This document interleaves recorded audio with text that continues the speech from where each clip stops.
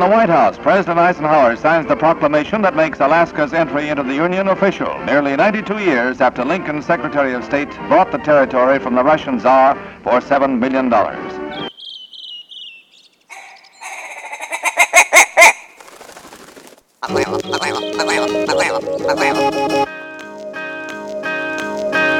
Alaska Wild Project podcast is brought to you by the following sponsors. Tailored Restoration 24-hour emergency home services, helping Alaskans restore their dreams since 1972. Services include fire, water, mold, post-emergency cleaning, repair, and remodeling. Give them a call in Anchorage, Eagle River, Matsu, or Fairbanks. Hit them up at tailoredrestorationalaska.com. Looking to buy or sell a home? Look no further than Alaska's #1 real estate team at alaskashometeam.com. Decades of local experience, knowledge, and expertise in the competitive real estate market. Alaska's Home Team makes buying or selling your home a breeze. Give them a call today at 907-277-3777. Lady with a Plan, your own Alaska event planner. From scouting the perfect location to planning the tiniest details, specializing in event management and production for intimate social gatherings, retreats, birthdays, bridal, and baby showers. Find Lady with a Plan on Instagram. The Bait Shack, located on Ship Creek upstream of the bridge. Can't miss the bright red shack. They're the go-to fishing gear rental and guide service on Ship Creek. Tight lines and fish on. Come hook into the action with them. Hit them up at thebaitshackak.com. Double Shovel Cider Company, located off of Arctic and 58th. Handcrafted Alaskan-made colonial ciders. They also have a tap room downtown on the corner of 5th and E. Stop by today and taste an award-winning cider. AKO Farms, located in Sitka, Alaska. Built from the ground up with concentrates as their single motivation. Find their products such as their sugar wax, full spectrum diamond sauce carts, and more at the Treehouse AK and other dispensaries around the state. Ask your local bud tender about AKO. TheTreehouseAK.com, located at 341 Boniface Parkway, Alaska's own and grown cannabis and CBD store.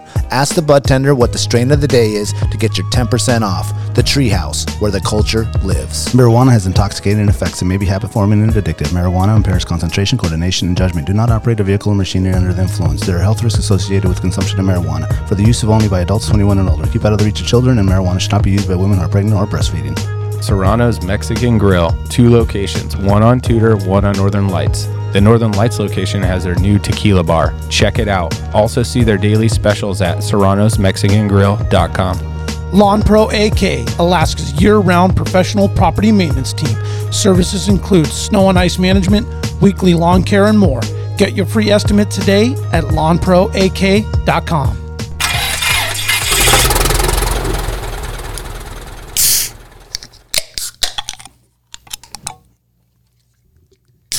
There you go, Chris. Oh, he made it. Oh, man. Damn, we got real quiet there for a second. It's like, I'm going to make this sound really good. Let's get a drum roll going. Leaning back. Well, welcome to another Alaska Wild Project podcast, episode number 46. We have Chris Owens here. Chris Owens is a lifelong Alaskan, one of the original owners of Chugach Powder Guides, works for Red Bull, setting some shit up with them. Class 5 water, whitewater, correct? That was the original rafting company. Yeah. That was the original rafting. Epic Quest, another one. Part of videos with Travis Rice, all those guys. Yeah. Hunter, fisherman. What else? Badass hairdo. Have you always had long hair? No, man. This is the first time I've ever had long hair. Really? It's starting to get epic. Yeah. I feel like the dude in Back to the Future. It's got some nice curls going on. Oh, man, you hit it on the nail. 21 gigawatts. Professor? The professor, yeah, exactly. That looks good. That looks Doc, really I'm sorry, good. Doc. Doc, that's what it is. Yes, Doc. Well, there you go. Yeah. That about fits the bill, doesn't it? Letting her flow, man. Yeah, it looks good. Letting her flow. Some of us can still let it flow, Brandon. Oh, I could. Hey, my hair would look a lot like his, to be honest with you. It really would. I got curly hair like that, but it'd only be like right here. I kind of see it at this point as a duty because, like, my brother, at like 20, he started going pink. Oh, man. Oh, See that poor bastard? I made it to 25 at least. You have hair, you should grow it. yeah. Totally. Yep, that's right. Yeah. That's why he's got the beard going. Yeah, I just went like this. Just straight down. Fell through. That's great. Thank you to all the new subscribers to the YouTube channel and all the people that have been leaving us Apple Podcast reviews. Everyone that's been down to Barney's to pick up some of the merch. We do got the new orders on the way. Some of the orders going to be split between our website, exclusive stuff that we're going to have on our website, and some exclusive stuff that's going to be up there at Barney's. If you haven't gone by there, definitely go there and spend some money at a local shop. You been up to Barney's? Yeah. Yeah, of course. Barney's. Been there forever. Yeah. I feel like Barney's, AMH, what else is just like super old school? Well, there used to be a place. Gary King's. Yeah, well, do you remember Eberhard's? Eberhard's used to be across from Gary King's, and it was owned by Eberhard Brunner. It was like the first real ski shop here in Alaska. It was a big deal to go in there and get your skis waxed and hang out. How do you spell that? Eberhards, Eberhard's. And so Eberhard Brunner was like this iconic wildlife photographer, super badass. And he also had the first ski shop here. And he was a Austrian gentleman, good looking Austrian gentleman. Kind of classic silver haired mountain goat. Yeah. And that was here even before Gary King's. So before Gary King's. that's where you would go to get your binding work done or whatever, or buy a pair of skis. And Eberhard's still around. Eberhard Brunner's still around, and his daughter Bridget Brunner's kind of a Valdez denizen. Oh, okay. Yeah. Gary King's I remember I was like rollerblading had just come out, and he was like the only one that had like the sweet bearings that you could go get and all the extra cool like wheels that you could get. And he was like the only store that you could go and get that on top of everything else. I mean, it was so cool to just, it was almost like REI before REI is kind of how the feel of it. Right. Yeah. Have you been in that REI? Have you been in the REI down in Seattle?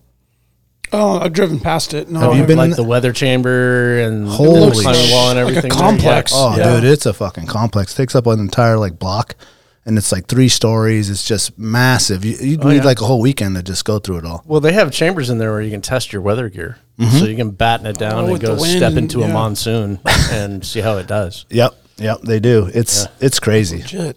Yeah. I wonder if they didn't have that, because I was there during like October, so there was like COVID shit going on, so maybe they didn't let people like let the breeze go. Let it rip. There. Yeah, let's just let it rip. But yeah, man, Gary King's, that was I used to love to go to Gary King's. I think I still have a Gary King old fishing rod. Yep. That was cool like shop. the only spot, right, that you could find. I'll agree with that. Yeah, good high end gear. Yeah. What year did Gary King's sell or close down? Like 95 or something, maybe mid 90s, maybe before that even. Yeah, I'm thinking early 90s maybe. Yeah, 94, 93. Why did it? What happened with that? REI, probably. well, he went into like small time. He was just selling rafts. Yeah, he was selling rafts, and he had an outfitting thing going on. Yeah, I don't know. I don't know. He went the natural path of certain small business, Yeah. Well, that's a huge space that he was in. Mm-hmm. Yeah, I'd much rather see it back there than what had become a Chuck E. Cheese. No, what is it now? Isn't it? I think it is. No, Chuck E. Cheese is next to it. Yeah. It was next to it. Oh, it's like a gym or like a Body Renew or something like that. Yeah. Yep. Maybe. That's crazy. There's been a few things. Good old days. Mm-hmm. Yeah.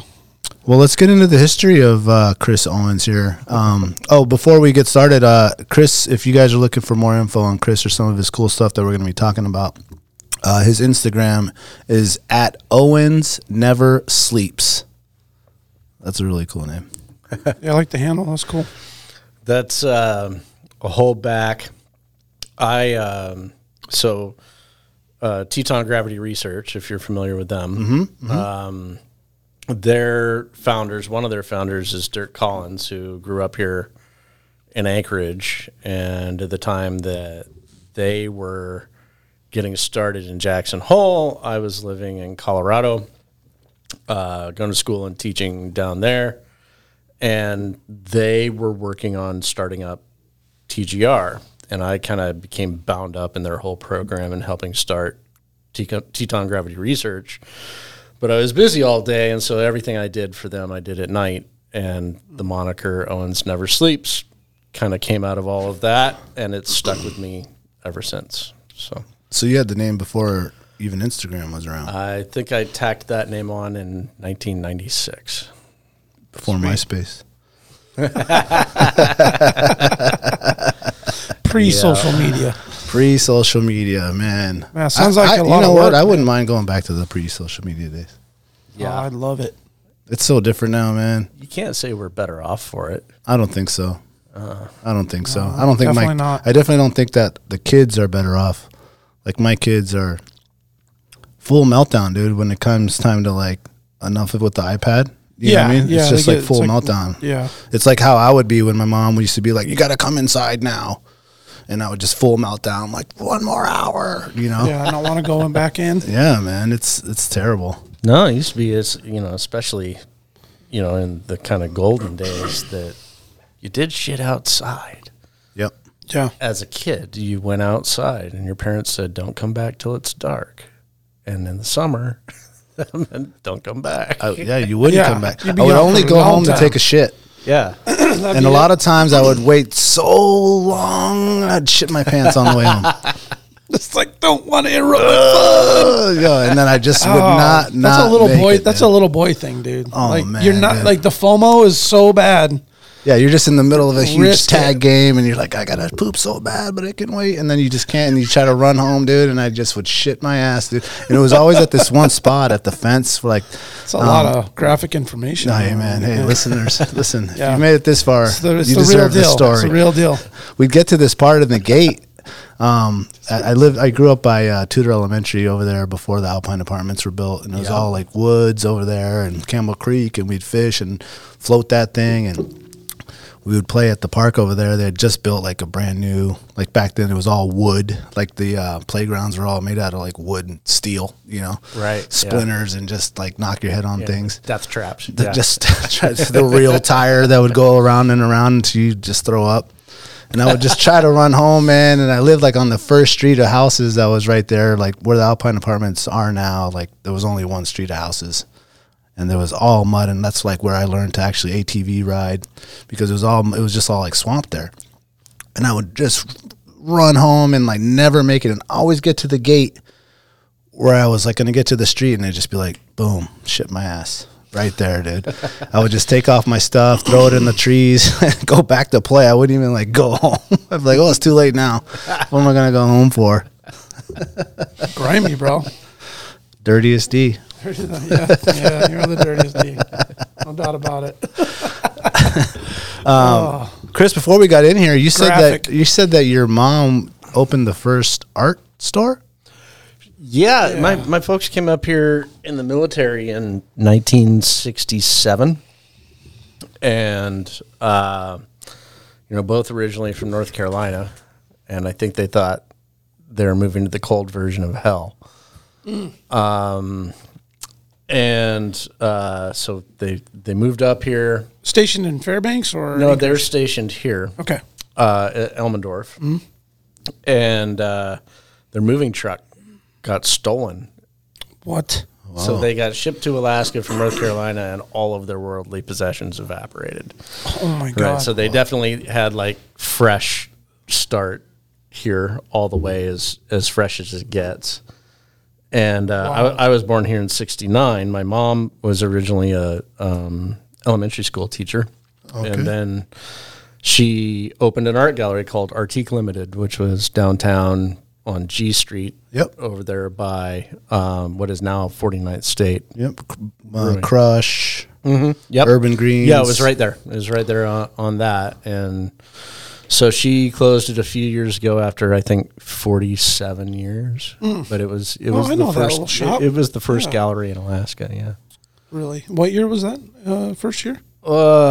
1971, I think. Wow. Yep. So I grew up with, Wow. you know, That's a kind of long in the time. presence of a lot of what are considered the Alaskan greats. You know, the Makatons family, the Birdsall family, the Van Zyles, Susan Ellis, Ree Munoz. Yeah. You know, it's all of my first jobs were in the gallery. Yeah. Yep. You know, and get a little older, you're still working there, and you're making cardboard air guitars, and you know, my parents used to loan me out to the Makatons family, who had a big spread up. If you go up on the hills across from the Palmer Fairgrounds and drop back on the other side there, they had an area called High Ridge, a couple of big lakes on their land, and that's where he painted. And they heated their entire program with wood, so they had their own logging roads, they had dog teams, and the whole deal. My parents would loan me out to the Makatons to log in the summer just to support their program, help them. Help them do that. And, you know, he always said, a man who cuts his own wood is twice warmed. That's Twice- yeah. Twice There you go. warmed. Twice warmed. Yep. Yep. That's right. Yeah. That's all those Sweaty old and school- then cold and then heated by the by the work firewood. that you did. Yeah, that's right. Badass. Yep. Artique, man, that has been around for a long time. Piece of Alaskan history. Yeah, it's closed now. Yep. You know, I think it's a little bit of a sad commentary. I mean, she was getting close to her 80s, and it was time for her to do something anyway. But, you know, kind of the reality is that the culture war is over and culture lost. You know, people buy big screen TVs now. They don't Yeah. buy original pieces of art. No. You know, it's just a different consuming public these days. Yeah. And it's too bad. Yeah, Well- so you saw that business, like how it changed. Yeah, Once and it went to like yeah, and technology mode. I got to hand it to her. You know, she closed it on her own terms. She wasn't, you know, she kept this high level of excellence all the way until the very last day, and wasn't willing to compromise or change the vision of what that beast should be. Yeah. You know, she's basically like, nope, I'll close it as is rather than sell it and watch somebody dwindle it into something else, or you Yeah. know, Well, good for her. Which is kind of an art in itself. Is Sure. sticking with that vision and Yeah. and She retired it. She was Yeah. like, yeah, it's yep. So what happens That's to great. all those old pieces? I got a lot under my bed. Yeah. Just kind of time to rotate the art. Yeah, you know, I don't know. Do they have like a big sale at the end and try to like sell off what you could, and then Yeah, obviously there's a Yeah, price it- point where you're like, I can't get rid of this for this low. yeah, it was a super bittersweet Yeah. closing, and you hold on to your favorite pieces. And, Yeah. yep. What's your most prized piece from there? I have in my home. I have it's probably 5 foot by 6 foot Byron Birdsall oil painting of Oh, just nice. trees in the snow. Yeah. And he didn't do a lot of oils. You know, he was a watercolor guy. Yeah. But he did. You know, he would get commissioned by BP to do these giant things in the lobby or whatever. Yep. Okay. And he did some commercially sold or regularly sold pieces that were big oils, but it wasn't his normal thing. But he was a dude that figured it out, that figured out balance, that's the struggle, right? Like, how do you make money? How do you have the things that you want? How do you have the experiences that you want? And how do you not give up the wrong chunks of your life in order to have those things, right? And this was a guy who did exactly what he loved, that he loved with a passion. He did it in the presence of his family. He figured out how to be very successful at it. He was very prolific. You could see Birdsall's all over the place. You'd see him in Seattle, you'd see him in Alaska, you'd see him all over the He country. was really producing them. Yeah, he was ripping them out. Yep. But he still kept it very authentic. And, he would look at his family and go, let's go live in London for a year. I'll do a London series. And he would go paint in London and throw a Denali with Big Ben in front of it and come back here and just sell the shit out of it. Right. Yeah. Right. Yeah. And He'll eat it up. He'd look at him and Yeah. say, okay, now let's go live in Kenya for a year. And he would do a Kenyan series and throw Denali on the savannah. Right. Yeah. He absolutely grabbed the world right by the balls and squeezed and made it his own in his own way. And, he lived to a pretty ripe old age and he never compromised. He had it all. He did it all. That's an And inspiration. It's super hard to do that. It is really easy to chase whatever your passion is, and in the process of that, forego the things that you need, or alienate your family, or work yourself into a heart attack, or balance is hard. Yeah. Is it ever? Yeah. Yeah. You don't really figure that out till you get older, too. The balance thing. Balance leans way more toward being selfish and doing you. Yeah. And then there's like a paradigm shift where you're like, for a while in between, you're like forcing yourself to compromise to the point where later you just get good with balancing it and being cool with like, can't make this trip this weekend, boys. Got this. Yeah. Can't, you do what you got to do. Yeah. But that's cool because I'm guessing you can reminisce on all that when you look at that painting in your house, right? Oh yeah, for sure. Yeah. That's what's like the coolest part about that. Well, and Is Byron, the Byron artist and I behind had- the piece, right? Yeah, we had a cool relationship because I would provide him with a lot of photographic art that he would later paint. And Okay. turn in. Got it. Really? Got it. Yep. Now his pieces are on your Instagram too, right? Is that what? we're Those are looking at? all my Oh, pieces. Those are all your pieces? Those are all my pieces. Oh, 100% yours, yeah. Yeah. God, it's amazing. He's still alive? No, he died maybe 7 or 8 years ago. Did they ever do any kind of book on him or documentary? Or man, that would be a great one. I don't know. The museum do some has some of research those and kind look of at it. pieces. They definitely have one on Fred Makaton's. I don't know about Byron. So you grew up in that building. A funny little connection. I own a couple hot dog stands downtown, and for like 4 years, my commissary was downstairs in that building. Oh, in yeah? that basement. And I could just imagine as a kid growing up down in that basement, going down and all that stairwell that goes down there, and all that scary shit that's down there. Yep. I mean, I'd be freaked out just as a grown man. Like, And that funky little street lift Yep. at the end. Yeah. Pop out on the sidewalk. I Yeah. thought that was the coolest thing in the world. yeah, it has like a weird little elevator thing there, which wasn't working. Would have been nice because carrying coolers full of sodas would have been nice to have an elevator. We used to have to carry them up those stairs. Oh, that brutal. double stairs, Right. dude. Every single day, dude. Just 6 coolers coming up the stairs, bro. Talking about being ready for sheep hunting. That was Get your training in. get your training in for sure, for sure. James is the shizziest, right? James is the shizziest. All right. What's the count? Can we keep a count on that? That's That's 2. one. I got one. I got one since we started recording. What, one of just saying James is the shizziest? Yeah. Or 2 of James is the shizziest. Oh Yeah. shit! Now I got to lose. I'm losing track. I think we're 4 now. 4 now. Yeah. Okay. Yeah. Well, James is the shizziest. And that was course that he was is. 100 each, right?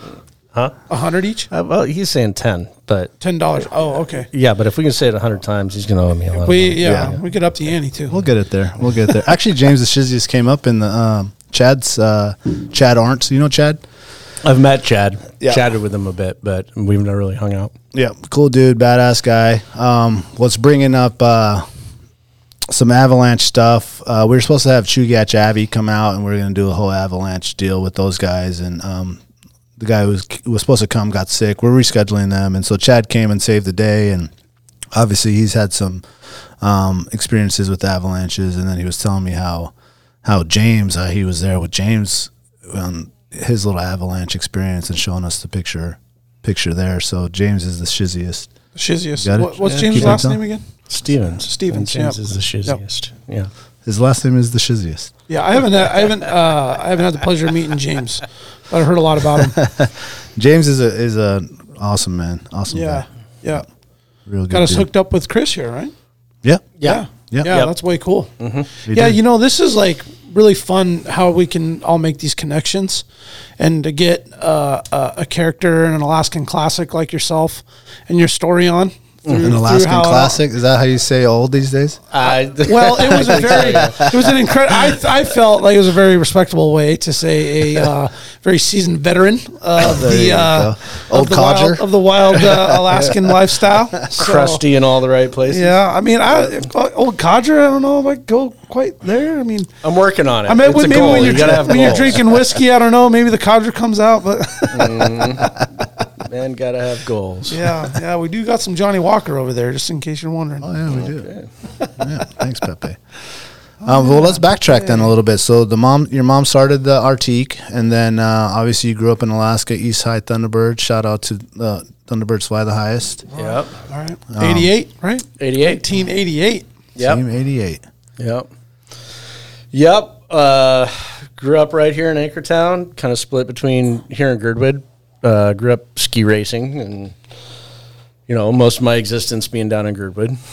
Yep. Damn, man, the highway though back then. They used to have the bus. Remember the bus that'd pick you up? Did you ever take the bus? They'd pick you up no. right at Gary King's. No, I was actively racing, and so I was involved with a lot of families that were always back and forth, including my own. So it's more of a question of whose turn is it. To Oh, drive gotcha. out Yeah. there.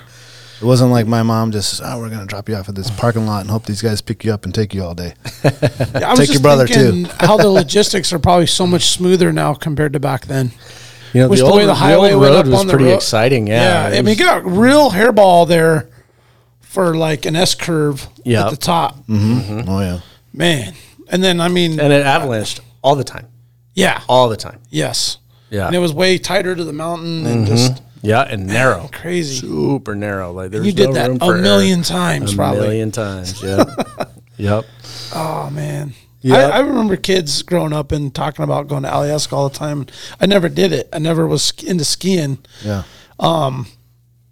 None of the family members did it. Just kind of one of those things. Didn't have a buddy that did it really. Yeah. So, but man, the stories are always so cool. Like, because I love Girdwood. I love Bird. I love going down into that area, and it's got to be a blast to make it a routine to go down there on the weekends and ski and snowboard.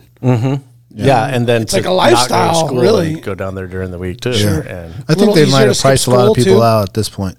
say what? Priced a lot of people out at this point. It's yeah, gotten it's pretty gnarly now. spendy. That's Yeah. a pretty good point. Yeah. Yeah, and I prefer to tour these days. Nothing against Alyeska. I still, it's the home I grew up in. But Yeah. it's, I like to get a little bit more off the Grid. beaten track. Yeah. There you go. Yeah. I Nice. bet.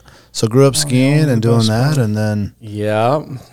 And a lot of fishing when I was young. Okay. Neither one. I am a hunter. I am an commercially avid, or- no? Oh, no, okay. just sport fishing. Gotcha. I am an avid hunter, but my parents are not. I did not grow up hunting. That didn't really enter my life until my 20s. Okay. Yep. But as a youth, it was racing and then figuring out ways to squirrel off piste and Yeah. figure out ways to disappear into the mountains and still be home in time for dinner, Yeah. Sure. which really kind of set the track, right? Yeah. So then went away, hometown syndrome, couldn't wait to leave, couldn't wait to come back. Yep. Yeah. You don't really realize how good life is here until you leave for a while. And I lived in Colorado, knocked out a couple of degrees there, taught there for a little while, lived there for 7 years, and then I was definitely ready to come home. So finishing up in Colorado, I helped TGR, Teton Gravity Research, get started in Wyoming and just help get that company off the ground and in my return here, I helped them manage the very beginning of online marketing and the building of community forums and those types of things and original websites and the first MySpace page? No, it wasn't a MySpace page, but we were pretty early bleeding edge in delivering video online. Okay. For those that could get like internet that was good enough to stream it. And Oh, it took forever. I It bet. took forever. Yeah. Just like 3 hours to watch a 15-minute video. Yep. So, Got to watch it though. Traveling kind of with that crew, and meeting mutual friends. When I moved back here, our friend Doug Coombs was starting Valdez Heli-Ski Guides in Valdez. And so myself and Jim Conway and Dave Hamry and a couple of other guys helped Doug get Valdez Heli-Ski Guides off the ground in Valdez in 96. And then the next year, Doug helped us start Chugach Powder Guides in Girdwood. And so those early days were stupid.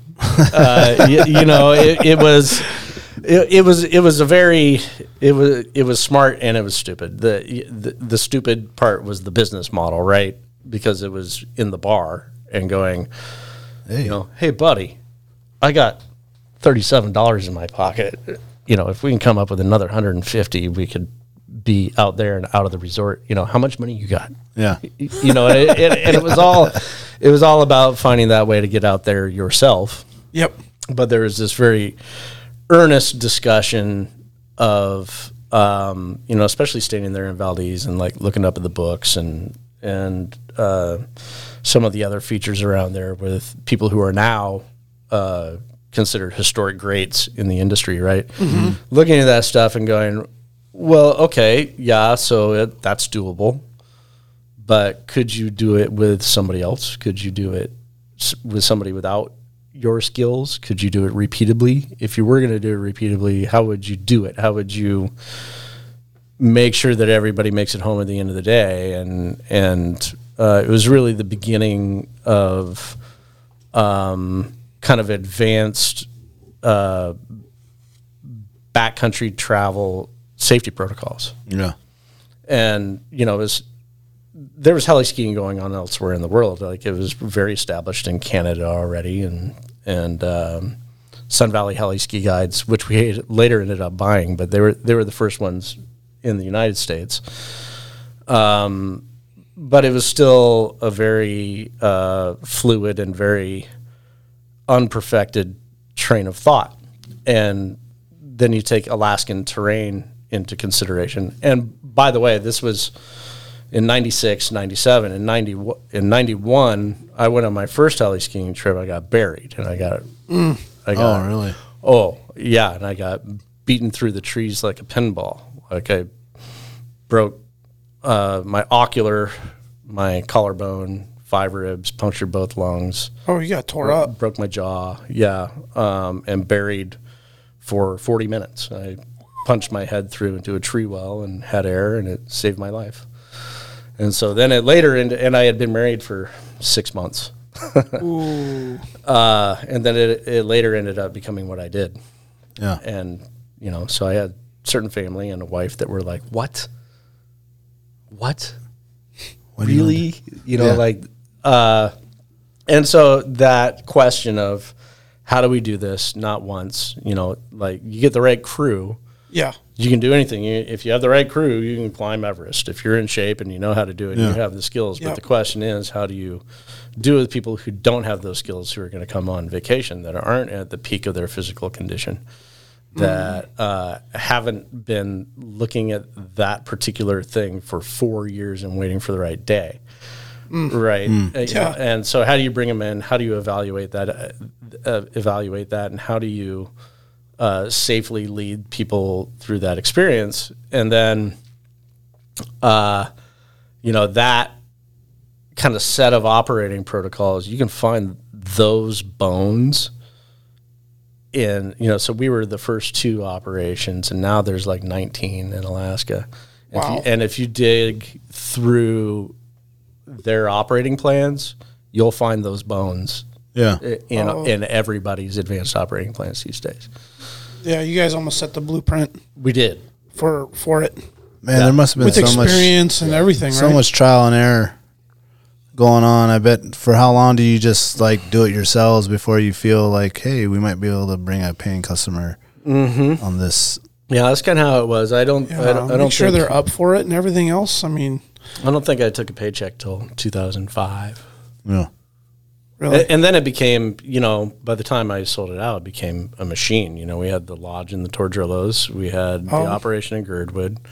We were running 3 helicopters in Girdwood, 1 in the Tordrillos. We bought Sun Valley Heli Ski Guides. And, on any given day, we had 110 employees and Wow. bunch of clients in motion and buses and chefs and Yeah. trucks and Full cats operation. and snow machines and all kinds of stuff going on. It became a very different animal, and it's a. Did you expect that to grow that big? I hoped it, Yeah. and then I was sorry. Oh, that kind of. It changes the Dreamed it it. changes the passion. It's a unique. Took a life of its own, right? It's a unique kind of stress because you have all of these wheels in motions. You got pilots, you got drivers, you got snowcat drivers, you got guides, you got a mixed bag of clients from all over the world, and there's a bunch of critical links that if any one of those things goes wrong, you kill someone. Somebody's gonna die. Yeah. Right, or get seriously fucked up. And we had our fair share of people get fucked up. But in the mountains, we never had a death. Since then, there's been some deaths. But our operation, we never did. And it was, near my culmination, I was finally all the way out in 2014, I think. I felt like I did good. I passed it on, give him a good shove off and a wish of good luck, and with kind of the knowledge that even if you do it all right, if you do everything right, you don't make any mistakes. You use good science, you use good protocols. You make nothing but good decisions, which that doesn't exist, by the way. But Yeah. There's an intent to, right? In the best of cases, you make nothing but good decisions. The X factor is still out there, and if you keep dealing the cards long enough, your number comes up, and you hurt somebody.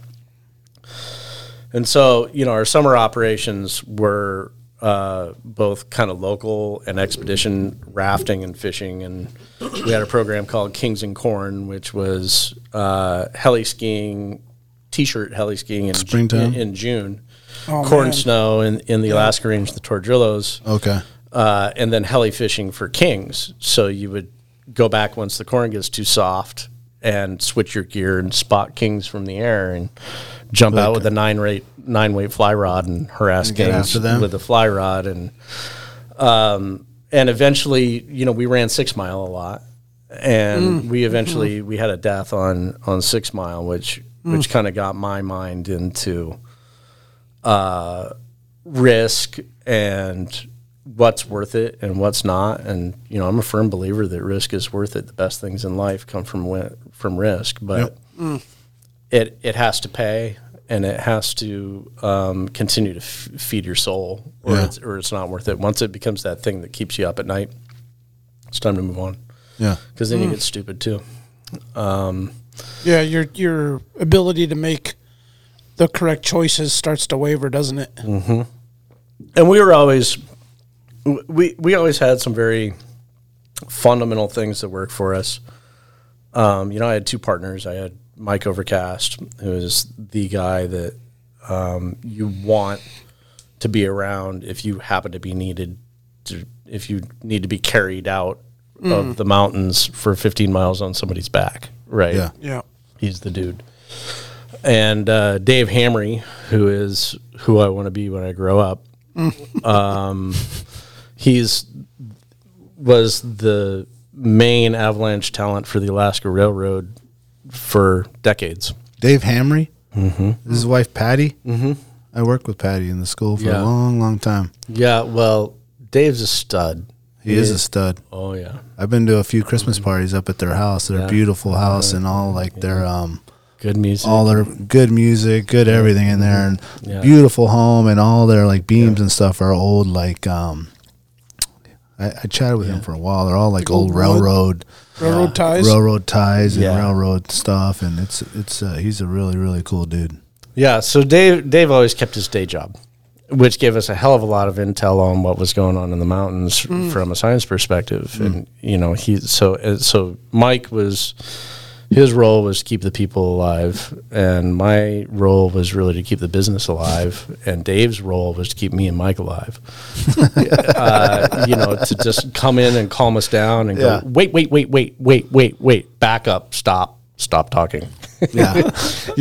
Slow down, think about it this way, get some altitude, boys, breathe. And you're not allowed to kill him, and you're not allowed to kill him. Don't kill each other. Come on, we're all on the same team here. And that gift of being able to separate your business decisions, the money decisions, from your safety decisions, and letting those things exist in there, not letting money drive go, no go type decisions. Like safety first. Yeah. Not having that thing where, oh my God, if we don't ski these people today, we're gonna shell out $20,000 in refunds because they haven't achieved their guarantees this week and they're leaving tomorrow and da da da da da da. You know what? Pressure, man. You know what? You shell out the $20,000 in refunds and you try and figure out how to make it work tomorrow. Yeah. It's the kind of business that. I mean, I had multiple occasions where I would look at my wife and say something to the effect of, if it rains for 3 more days, we're going to lose our house. Yeah. Like, what the fuck are you supposed to do with that? Well, thank you for telling me that. Just a heads up. I just want to let you know. That sounds pretty volatile. Well, it always worked. I've always been really good at putting my financial fate in the hands of the gods. Yeah. And you trusting in the universe a little bit and letting it happen, relax and let it happen. It sounds like you've given all of the right energy to the powers that be that have allowed you. I mean, you figure the avalanche scare, the all the stuff that you've done that I'm sure was hairball, like a lot of it. Even though it was safe and you guys had it right and it was still hairball. Even though you try and keep it to nothing. Right. You still have to pay attention. And so it seems like I was just kind of like, just the way you rolled. I mean, just on the edge kind of, right? Yeah. I mean, would that kind of sum it up? Like, yeah, I mean, I think so that oversimplifies it a lot. Yeah. You're just trying to make it through the day and and the heli ski season is it's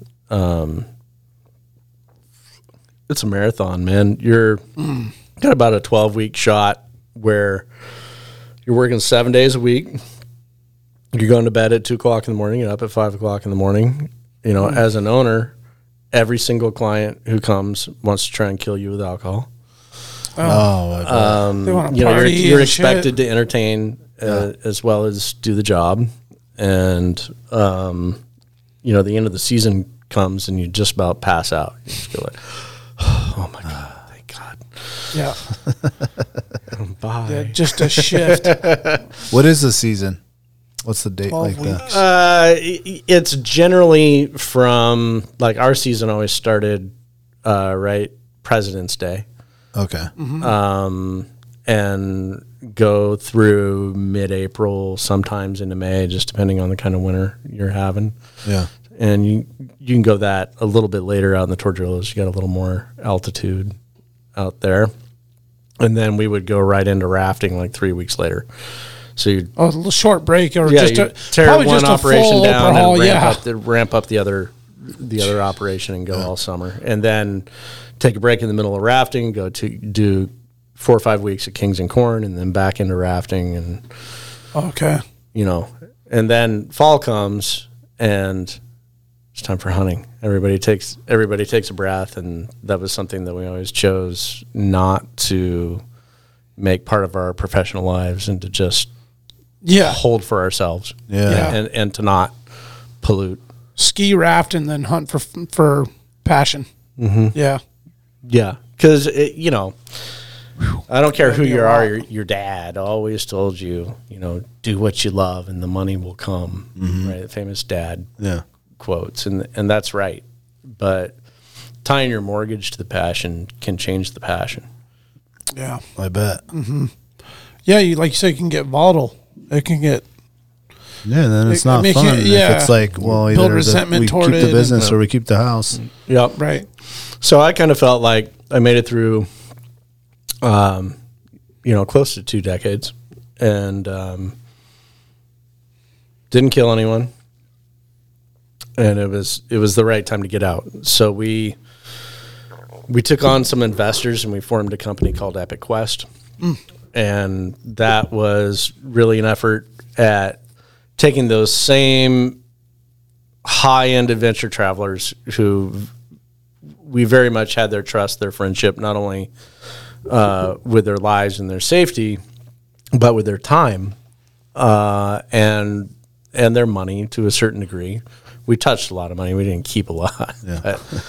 But, and kind of taking another bite of the apple with those same folks and saying, all right, well, if you like that, let's go do this. And so we set up biking in Lake Garda, Italy, and yacht-based surfing in the Marshall Islands, and fly fishing for golden mahseer in the tiger preserves in India. Wow, all over the place. Trekking and rafting in Bhutan, and equestrian safari in Kenya, and really affiliating ourselves with the best of the guide world, and taking that same hand on the back, high touch, highly personal adventure sports delivery kind of methodology, and expanding it out through different sports. So we formed Epic Quest, and I agreed to run that for 5 years and then take a dilution and be all the way out. And so on the back end of that, I held on. There was always a film support end of the industry that came with heli skiing and rafting and, backcountry, this and that. We guided hundreds of film crews, photographers, magazines, television shows, you name it, over the years. And that kind of business, when you make your living on a repetition of runs, is actually a pain in the ass for heli ski companies, that type of thing, because it's slow and you can't combine it with your people who are paying good money for a certain volume of skiing. Right. Okay. And a lot of pressure, man. Film work is very time intensive. It's it looks like all action, but there's a lot of sitting around. And waiting for the light to change, and so I held on to the film and television production end of the business when I left, and so that became Conundrum Ventures. Okay. And went from that into producing a couple of features for Red Bull, the most recent of which was The Fourth Phase.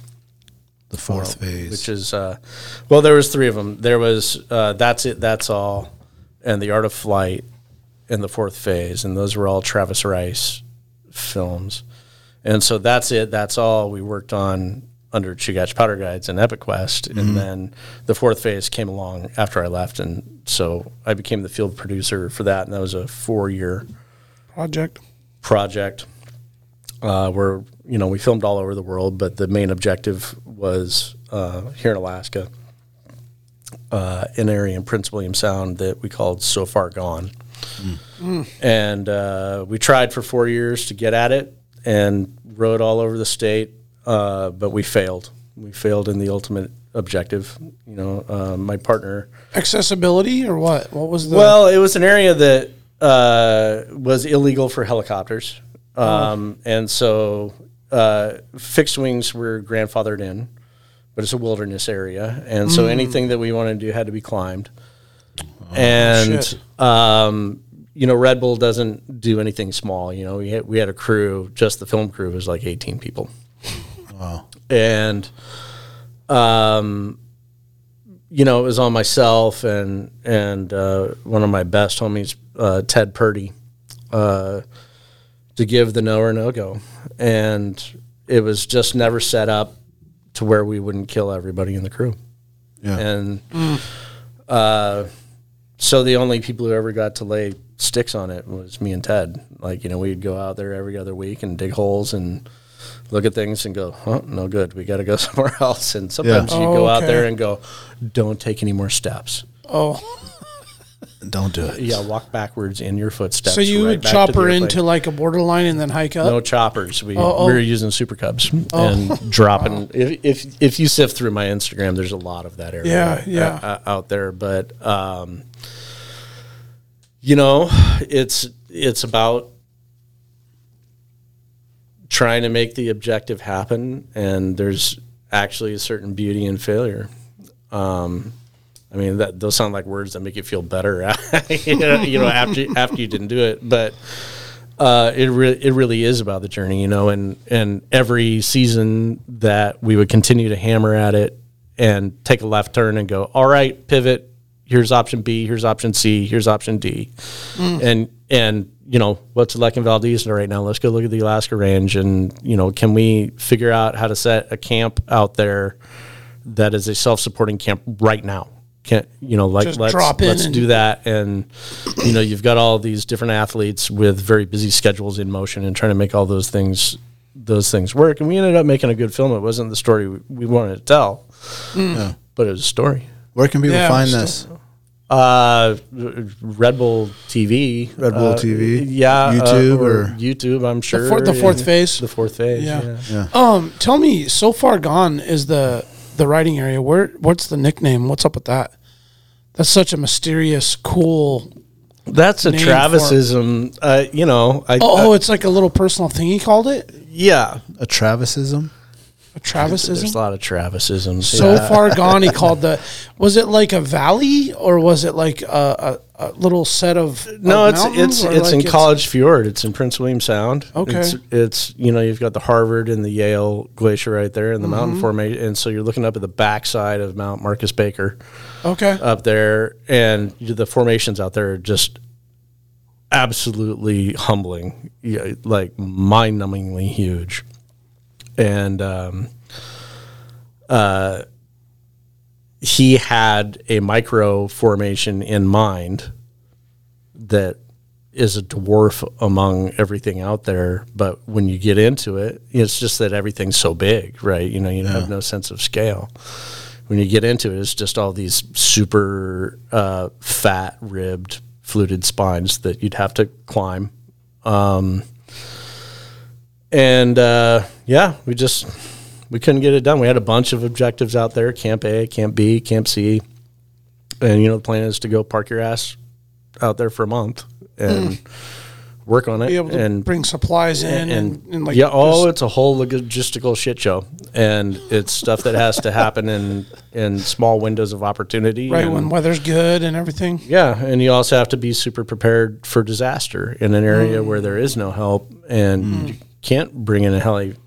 You know, realistically, if there's that kind of problem, you bring in the heli and you say, "I'm sorry" later. But what's the involvement with the Coast Guard?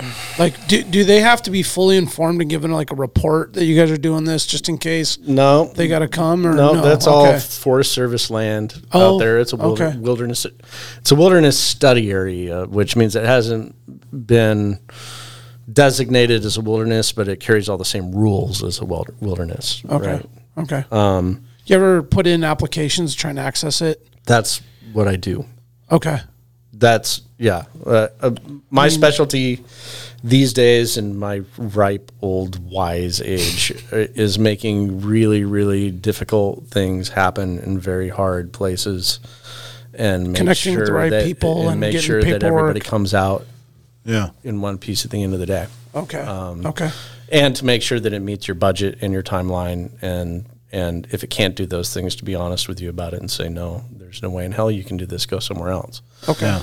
And that happened up in college. I mean, that was you guys probably pushed that to every limit you could to access that little piece of heaven to make your film. And, And Travis is not an easy guy to say no to. he's persistent. He's driven. He's a visionary. He's literally the best in the world at what he does. Oh, yeah. And he doesn't like to fail. He doesn't want to fail. And he really doesn't want to fail because somebody's telling him no. Yeah. So Yeah. Extra motivation. probably this doesn't play for audio, but I can probably show you guys a couple of photos from out there. So that's what I do. Now I do a lot of one-off stuff. I think I told you before we started here, I'm at least, I don't know if it'll actually happen, but I've been asked to put together a plan to do super ultra cold weather training You location touched for on the it right before for we Navy hit the SEALs. record button. You touched on it. Yeah. That's really cool. Elaborate a little bit on that. Like, what is I actually is that a don't day ha- job now? I mean, I don't have a lot to elaborate on, Okay. other than that I get a lot of random projects. So Okay. this is for the Navy SEALs. They want to do 40 below cold weather training, survival, like that type of thing. But they don't want to come in on the front end and dick around with setup. So I'll go set up a location for them and leave, and then let them go crawl around and shoot at shit in the cold, and then come back and clean it up. Or I get a call and say, all right, well, there's a Belgian crew that wants to go from the Pacific Ocean to the Arctic Ocean. And, can we do that? And is there a local crew that you can bring to bear? Or, and then I do certain amount of photography. Like I make a certain amount of living with my camera. I get the occasional feature in National Geographic when you're lucky, and do some catalog work and a lot of landscape work and a lot of mountain. Like my Instagram is nothing but mountains and mountains and mountains. It's a love affair with mountains. Yeah. Oh, yeah. No Lots doubt. of mountains. Yeah. Owens Never Sleeps is the Instagram, guys. You definitely got to go check out a bunch of these pictures of. There's one really cool. I bet you look at mountains just different than the average person. I mean, you're looking at it like, oh man, someone could probably hit that, or someone could do that, or we could climb that, or I'd never fuck with that. Whereas, like, the average person just looks in awe, like, ooh, that looks crazy. Whereas you're probably like, this looks like we could probably do something here. Yeah, I look at the elemental end of mountains is what fascinates me. I think that mountains speak to me in a way that almost nothing else does. They speak of power that you can feel in your bones, the power of formation, like the incredible amount of earth energy that it took to push those fuckers up right out of the ground. Yeah. The power of potential energy of all the snow locked in there, just waiting to come down, and it will. With the force of 10,000 sticks of dynamite on every slope. And then the life-sustaining power of the snow that is held there that comes down, eventually melts, feeds the freshwater systems, powers all of our lives, recycles, goes back up into the air, comes back down into the mountains again. Without them, we're fucked. We're super fucked. And every face has a story. Every face has a face. Every face has a face. Yeah. That's right. That's right. They are incredible, especially when you get a chance to go out and live in them for a couple of days. Yeah. And be reminded how unforgiving they are and how minuscule you are in the grand scheme. Yeah. Man. Well, while you look those up, we'll give a quick shout out to some of the sponsors here. Tailored Restoration, 24-hour emergency services, helping Alaskans restore their dreams since 1972. Services include fire, water, mold damage, post-emergency cleaning, remodeling, and the aftermath, including burst pipes, overflowing toilets, downed trees, fires, pet accidents, and vandalism. Tailored has an emergency response number with trained professionals available to help you at any time, day or night. Give them a call in Anchorage, Eagle River, Mat-Su, or Fairbanks. Hit them up at tailoredrestorationalaska.com. TreehouseAK.com, located at 341 Boniface Parkway, Alaska's own grown cannabis and CBD store. Ask their bud tender what the strain of the day is to get your 10% off. The Treehouse, where the culture lives. Serrano's Mexican Grill. Since 2008, Serrano's Anchorage's own new generation of old cocina. Their menu showcases the passion and love of their rich heritage and unique family recipes that have been passed down through generations. Serrano's goal is to embrace and display traditional flavors using the best ingredients that are available. They focus on making everything from scratch daily. In-house menu includes handcrafted corn tortillas, Serrano salsas, carne asada marinades, and chorizo. But don't take their word for it. Experience the tradition and sabor for yourself. Locations on Tudor and Northern Lights. The tequila bar is at both locations now. Check out their daily specials at serranosmexicangrill.com. Man, those look fake, man. Jeez. See the face on the face? The face on the You see face. his mouth? Yep. So we're looking at some pictures of Chris's before we did the ad read, you're talking about the face on the face. Like a literal face on the face of the mountain. Mount Marcus Baker. That's not What's that? Marcus Baker. That's not Marcus it's Baker. near there. But Okay. Yeah. Right by the area. So I did do a project on Marcus Baker, or actually right next to Marcus Baker this last spring with Jeremy Jones and Raphael Pays, an area called Mount Thor, which is the second highest peak in the Chugach. Okay. And those guys pulled off a sub-zero trip in June. Jeremy called me and he's like, Owens, I got some time coming together here. And I want to come to Alaska. And I said, when? And he said, tomorrow. I said, what? Well, Yeah, what time? You bringing your crew? And he's like, yeah, where can we go? I was like, oh, shit. Like, you don't even know where you're going. Okay, let's figure this out. What do you need? He's like, I don't know. It depends on where we're going, but I'm sure you have it. So, all right, here's one. There's 2 airplanes in there. I know this doesn't work for podcasts. It's okay. Yeah. They're listening. We can embed these into the video. Totally. So you were able to swing it? You were able to get them up here? Yeah, we got her done. Oh, I see the other one now. Yeah, there's 2 of them. Yeah. How does something like that happen so soon? I mean, there's just a reliable source in every angle of all that crazy logistics. That's the idea. I mean, I have a lot of their stuff too. Like the TGR Fantasy Camp lives in my back cave. Oh, okay. So you have all that equipment ready to just throw up, and I think we got to connect that to the TV. Yeah. Can you display that up to there? We'll connect that up there to get that going. You can text so it that to people me. can see it. How do we connect that? Is there an AirPlay? Yeah, it'll just go to display. I'm pulling this off a Dropbox right now. I'm not positive that I can. We'll see if we can get it going here, so people that are watching on YouTube can see it. Well, and it's pretty crazy that you actually had the weather that cooperated for you to do it too. I mean, to even put it all together in such a short. Well, we did some sitting around. Okay. Waiting around for the right. There's always some sitting around. Yeah. Gotcha. Okay. Yeah, which actually is really bad for the liver in general rules. Oh yeah. Let me see that. Maybe I'll be able to. It's a whiskey thing. Yeah, I was going to say a lot of morning. Yeah. Breakfast beers, right? Yeah. Breakfast beers. Some caribou calls about 7:30 a.m. Oh, I know what we can do here. Well, the thing is you've been doing mountain stuff this long. You meet and get to know and the best people in the world, And really, that's what it's all about in the long run. Is you share experiences with people that are as honest as it gets, whether it's good or bad. Sometimes things go to shit, and it's bad.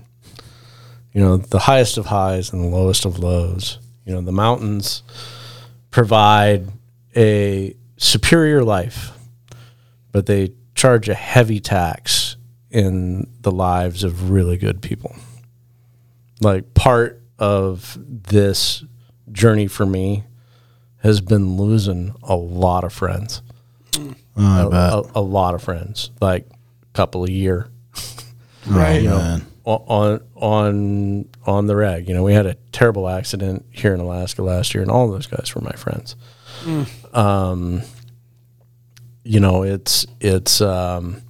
it never, frequency doesn't diminish the power of the feelings that go with that. So, the mountains giveth and the mountains taketh away. Yeah. For sure. I thought I'd be able to find how you can display this thing. I mean, it's kind of like you enter a realm where you are fully accepting that the risk involved for what you get and take from it, in terms of like living life to the fullest, it's like worth it every time. It's like you put the coin in every time, it's, yep. You're gambling. In human nature, man, we're gamblers, man. I'd say more. I don't know, but I thought I knew what to do there, but I didn't. Yeah. Maybe if you send it to Brandon, though, he could throw it up there. Yeah. If you just airdrop it to him. I can show We could you. do that. That'd be great. I can just give you a link to the folder, and then you can buzz through. There we go. Yeah? That'll work. Okay. That I think I can do. You guys doing that? I thought you could go. We did before we put the phone to the TV, but I don't remember what. Yeah, you got to mirror it. It's sometimes it's a pain in the butt. Yeah. So, Chris, do you get to ride much?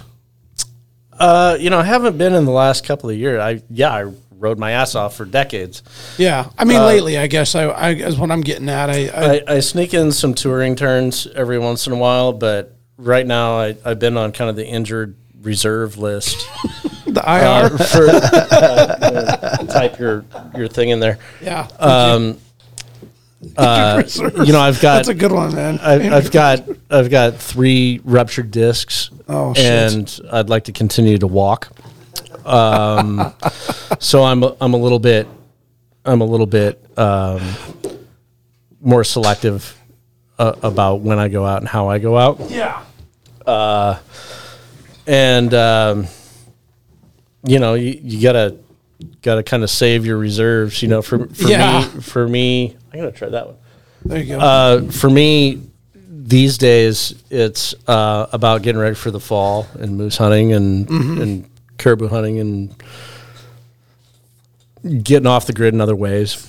Yeah, because I know that when I finish that moose hunt and I compress these discs, I'm not going to be able to feel my arms for several weeks, and that's how it is. I mean, just kind of sacrifice, just pure hell. You just the older you get, the less and less you're on the sharp end, and I told you that I want to be Dave Hamry when I grow up, and well, Dave was wise. Dave got off the sharp end early, really pretty early, and gave the best advice that anybody could ever give, and I think that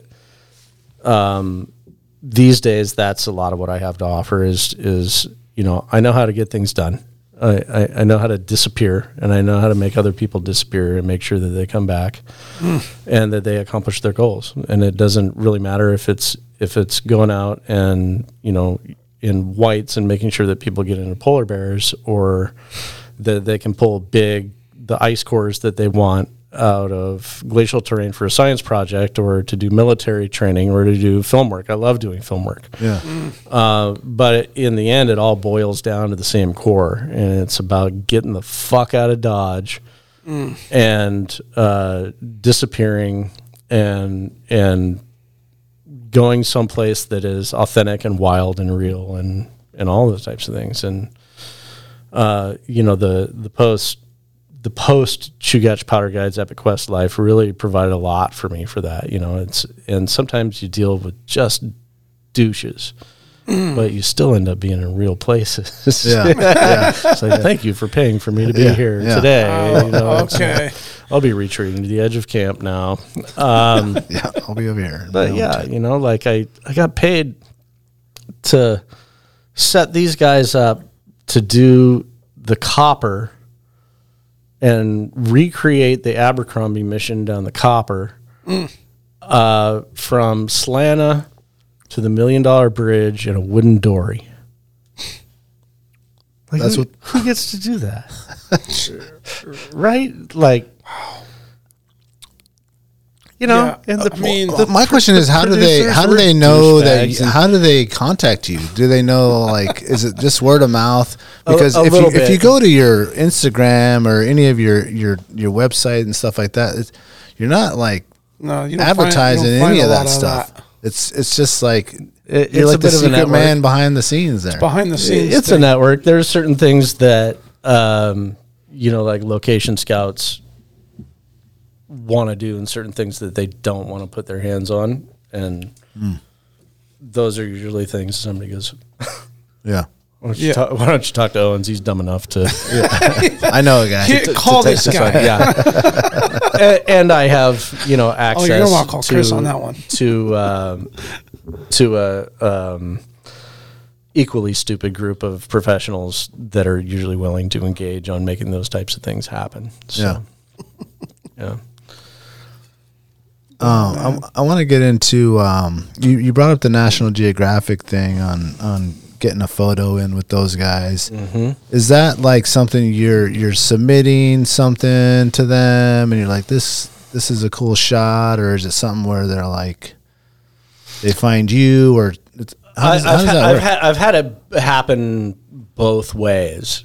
Like somehow they found one of my African shots in Namibia of a place called Dedevle, which means the dead marsh. Mm-hmm. And it's this white clay pan in the middle of the Namib Desert with these petrified acacia trees and 1,000-meter dunes surrounding the whole thing. And they found one of my shots, I think, probably through Your Shot. I submit a certain amount of stuff to Your Shot, which is a National Geographic submission thing. Okay. And I've won Your Shot a few times with different shots, but not that one. Oh, but okay. It got them going through my stuff, and they ended up taking that one, and then they, I had sent through a mutual contact who said, "Hey, you gotta send these guys this shot," one that I call Mordor, but it was actually in the scouting process for the fourth phase. I did a lot of flying around in the Aleutian Islands and ended up on Unamak Island, and there's a mountain there called Isanotski, and the locals call it Ragged Jack, and so that's Mordor. So they picked up that one right there. Oh, wow. Oh, my God. Wow. Yeah. That's like straight Mordor? Yeah. That's like what it is. Lord of the Rings. Like, that's where they made the movie. Yeah. Yeah. So Isanotski and Shishaldin are within 9 miles of each other, and Shishaldin's the biggest volcano on the train. It's a perfect. We gotta find a way to put this up on that TV. Cinder cone. Well, these are all in that link that you just sent yourself, so if you can figure that out. I'm working on it. So you've got Isanotski or Shishaldin, which is this perfect cinder cone, and Isanotski, which is a stratovolcano, so it's had the shit blown out of it. Mm-hmm. It's all like pinnacled out. And now, are you like in a helicopter when you took that shot there? I was in a Piper Comanche. Okay. And at that time, Pavlov was exploding. And so I diverted that airplane, and we went and circled Pavlov as it was erupting and blowing its stack. Oh my goodness! Yeah, and so I got a chance. So yeah, CNN picked up all that stuff. It must have been nerve-wracking, huh? Flying around that thing. It was really cool. You know, like you don't often get a Comanche to yourself. You know, with a camera and the time and budget to go, yeah, man, make another circle. Yeah. Yes, stay out of the cloud. Yeah. Don't get in the ash. And that, you know, that's the great thing about like, so the fourth phase was a 4-year project, but I worked on it for a full year, just scouting, before anybody else became involved. And so, you know, they were at one point focusing on Attu and wanting to ride some of the mountains out on Attu. And it's like, you guys, that's way out there. Like, you can't just take a helicopter out there. You could park a boat with a heli deck, maybe. But if you didn't want to commit to a boat with a heli deck, we'd have to find some way to get the helicopters out there. So we're talking about, like, you know, there's an old military strip there. You'd get a smaller airplane and you'd drop a bunch of people in there to prepare an airstrip, and then you'd take in like a C-130 with 2 helicopters disassembled in the back, find a way to put that C-130 on skis and jam it in there. And their response to something like that, I mean, like, they're a company who sent a dude into space for a publicity stunt, right? Yeah. Where they dove you know, down like, so, you know, you deal with, you know, most of the companies, Warren Miller, TGR, Matchstick, you know, whoever, have very real budget limitations, right? Yeah. And, you know, Red Bull's like, okay, tell me more. So you're saying it's really hard. Yeah, dude, We got it's guys really for hard. that. Tell me Well, more. there's a story in that itself. Can you go down that road? Can you find me a C-130 on skis? We'll fund you for another 6 months to chase this down. You know, that's a great, you know, when you're in the logistics business and like trying to figure out how to make big, fucking fun is wild that? visions happen. Those are the kind of people you want to work with. You know, it's great. And to go all the way down that road, and then for them to go like, okay, yeah, thanks. Yeah. Okay, I think we've chased this down as far as it can go. And to them, that effort is worth it. You know, it's not a waste. It's not like they bap you in the back of the head after that and go like, that should have worked. Well, that's where they find their masterpieces. Well, how do you find like your value in that? I get paid to go to a lot of places that other people don't get to go. Yeah. That's, I mean, but My how do whole you, life has been about getting other people to pay for the shit that I want to do. Got it. So you've been like dealing with that for years. And so eventually now when big companies come, you can just be like, well, I have a dream trip, and I'm not doing it till I figure out how to get somebody else to pay for it. got it. Okay. Right. Got it. Right. Okay. Like, I You'll want to cover go. it to bring it back somehow to. I just want somebody else to pay Guide for it. it. I will absolutely whore myself in a lot of ways in order to make it happen. So Pull the stockings up tight and just get out there, or what? So yeah, I want to start in Santiago, Chile, right? Go work my way through Patagonia, fly fish my way through Patagonia, Okay. end up in Ushuaia, Argentina, right? And there's a little sailboat there called the Australis. It's about a 9-person boat, and sail across the Drake Passage. So you already got the boat in mind. Oh yeah, I know how to do this. This is fully mapped out. Yeah, no, I just have to sell it, right? and then sail across the Drake Passage in the Australis, go ski tour, 3,000 foot rides, and ski down into penguins and leopard seals, right? And ski tour around Antarctica in the Antarctic Spring. Wow. And then do the whole thing in reverse. Right, go back to the fall. Ushuaia, and then ski tour around there, then go fly fish my way back through Patagonia and end up back in Santiago, Chile. I know exactly what to do. I know all of the pieces. I know everything that needs to happen. I just have to get somebody to pay for it. Yep. Just Gotcha. need the check written. Yeah. Sounds like a rather expensive endeavor. Yeah. Well, it sounds like there's some options there. I mean, it could be any kind of fishing. And there are folks out or- there that know that you're wanting to do this, and Oh yeah, I won't shut up about it. okay. You're telling us about it. Like maybe Well, someone's going you to know. hear it here. Might get some rich guy in Europe. He's going to call you right up, and it's going down.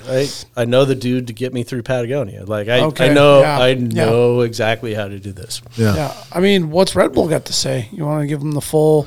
Is it enough up their alley? It's not extreme enough, maybe, or You got to get the right personalities involved. The timing has to be right. Uh-huh. You know, it's always in competition with other projects, and can you just It- like some wicked you know, mountain bike my- races or my little Skydiving? travel orgasm is not necessarily somebody's best film. Yeah. yeah, right. Yeah. They got their own Yeah, ideas your with idea that. of it. Yeah. So what are we looking at here at this picture here? I know that you showed me that on the phone. We got the two planes. So you're looking at a formation up off of the Harvard Glacier, and that peak up there is the backside of Marcus Baker. Oh, Right. Okay. And so these dragon spines are just, Dragon spines. They are. yeah. You look at the way they like Dragons snake exist, down. and then it takes you a little while to see it, but there's a second Super Cub. So as we worked in Oh, I this see area, him. He's coming at us.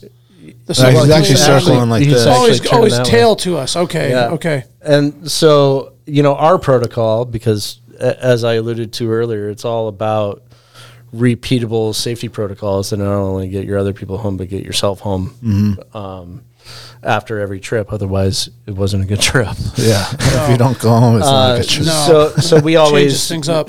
My partner Ted and I always flew out there in separate Super Cubs, and so you literally have a wingman. Yeah. One of us in each plane, one of us with our own with a pilot. We're in the back of those planes so that we can concentrate on shooting. Yeah. Right, you're photographing the living hell out of everything so they can go in and analyze it all later, and then we're landing specific spots, doing snow science, digging pits, stopping, breathing, eating, having a shot of whiskey. Sure. And Soaking it you up. know, well, just scratching your head. You know, you got to go. You know, objective A, objective B, objective C. Yeah. Like, can we do Yeah. it here? Can we do it? Run here? through Can we do all it the here? scenarios. Right, and no, and then sometimes it's like, let's get out of here. Yeah. Right, you know, like, Start the engines. Let's go. right. So the red plane was our friend Austin Johnson, who flew out there with us a lot, and then Ben Knapp is in the white Super Cub. Both of them incredibly talented pilots, and unfortunately we lost Ben about 2 years ago. Oh, terrible. Sorry to hear that. What do you for the photography geeks out there? What are you shooting these epic pictures on? I was shooting most of iPhone these. 7 or I was shooting most of these on a Nikon D800, okay. and I still have my trusty old girl, but I shoot a lot of mirrorless these days. Okay. Yeah. I mean, So you can flip through those. Yeah, let's go there's through there's a them. lot Yeah, from yeah. that area. so this was in you guys were looking That's Prince William Sound near So Far Gone Oh, okay. Okay. in College Fjord. Got it. What a beautiful day you guys headed out there. Oh yeah, we're out there once a week, all winter long for 4 years. Wow. Oh my God! Wow. And were you just guys putting in landing somewhere hours. over there to do some science? All over the place. Yeah, we had about a dozen and a half different potential objectives out there in case So Far Gone itself wasn't working. Yeah. Yeah, I don't know why it won't let me scroll through them here. I don't know what to tell you, my man. Yeah, but that's all Prince William Sound. Those are those epic peaks you see just glistening in the edge. I mean, you can see these when you're coming in from Montague. Yeah. I mean, it's Yeah. just so you guys were flying around these looking for spots to ski. Well, we knew what the spots were. Yeah. You know, it's a matter of repeatedly collecting data on the same spots. And because it's not it doesn't help you to know what it looks like right now. You got to know what it looked like in January and in mid-January and in late January and February, so that you have some idea what kind of monster might be lurking underneath the beautiful surface that you're looking at right now. Gotcha. You know, What's so- building on that? Yeah, so for you're when gonna go? recording conditions all the way through the year. You're you're recording things in a manner like we are out there long before it's viable, even potentially viable, to be out there with the crew and ride anything, so that you know when you're looking at it in March, we ought to be looking a couple of meters down for this kind of layer, because we know that it was like this back then, because we were standing on that crunchy. Yeah, when Bullshit. it rained this time. Did it heal? Froze Did back it up. not heal? And you know, if you don't do that all the time,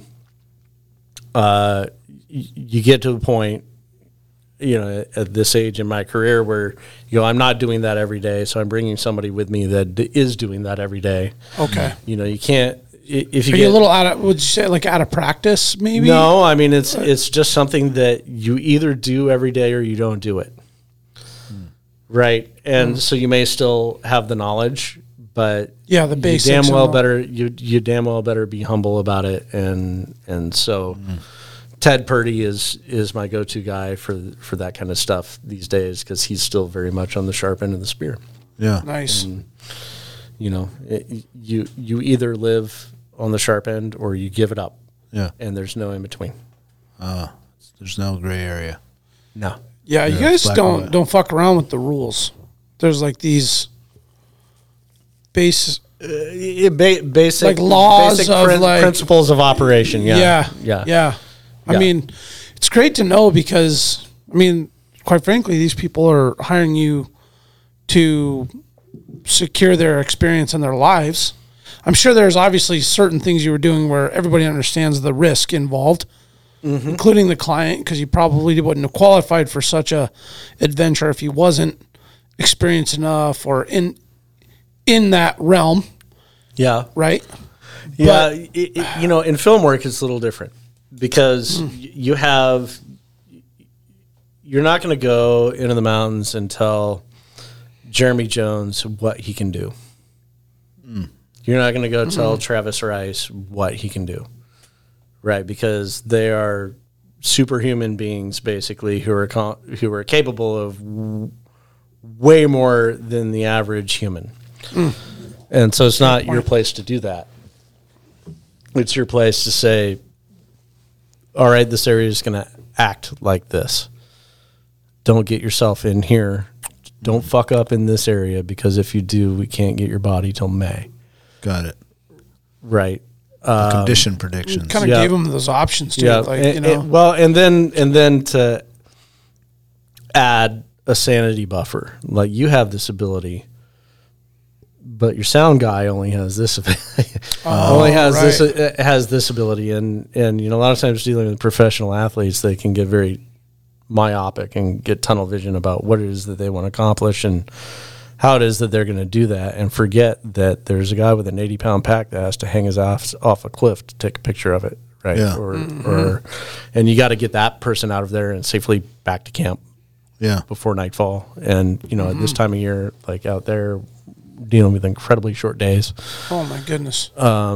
Crazy and weather too. so that's the job right there, is hoovering all of the details and making some semblance of order and a plan out of it, and being willing to look at somebody who desperately does not want to hear you say no, and say, no, man, so I'm sorry. yeah, when ain't these good for when- anybody. Yeah, when these ideas like come up, is this something that whoever the crazy guy is, Travis or whoever it is he's like, hey, I'm looking for something new. Do you have any ideas? Or is he like already had this in mind and he's like, who can come do the pre-game legwork to make it happen? Or are these guys being approached all the time like, hey, have you thought about this? And this is kind of crazy. This would be Researching cool. that, yeah. It depends. In this particular circumstance, this was something that Travis knew about. They had in his mind. the whole idea in this film is to tell the story of the hydrologic cycle starting in Tahiti and the story of water and its ultimate terminus. And so you're following this North Atlantic current through Tahiti, Japan, the Kuro Mountains in Russia, and culminating in Prince William Sound, Alaska, which is where it culminates. Yeah. And, Jimmy Chin worked on this film with us. And, we really had a hell of an all-star crew, and it was a vision and a story that Travis himself desperately wanted to tell. Yeah. And then the crew kind of comes together, who's good at this, who's good at that, who's available. And then there's usually a couple of people that are pervasive glue throughout the entire span of the years that it takes to make it. And a lot of the other people in and out are very transient. They're in for 18 days and they're gone. So, yeah. So there's a mixed bag of a core group that maybe kind of cycles through or rotates out through the culmination of that process, and then there's like smoke jumpers are just like in and out of there. Is that kind of the constant cycle of something like that?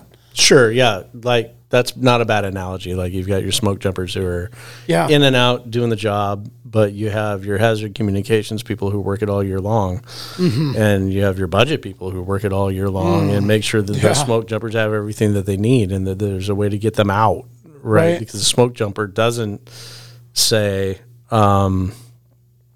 what are the details of my extraction vehicle? Yeah. Right. Like, what did that cost you and where did it come from? Like, they want to know that it's going to be there. Yeah. Yeah. Right. Yeah. Yeah. Accomplish their goal. Get in and out of there. And through all of the heaviness, you have the most fucking fun you've ever had in your life. Yeah. And we played full-scale hockey games in ice caves in the middle of glacial terrain in the mountains. Oh, that's awesome. You flew the crew in there and let's get an otter full of hockey gear and instruments and beer. Yeah. And beer. Hey, we flew over this little cave. Let's check this thing out. Right. Yeah. It's totally flat in there. Let's play hockey. I have a great idea. Let's play hockey. Yeah. Right. Everybody hit the brakes. This is going to take 2 days to pull this shit together. Okay, we're playing hockey. Yeah.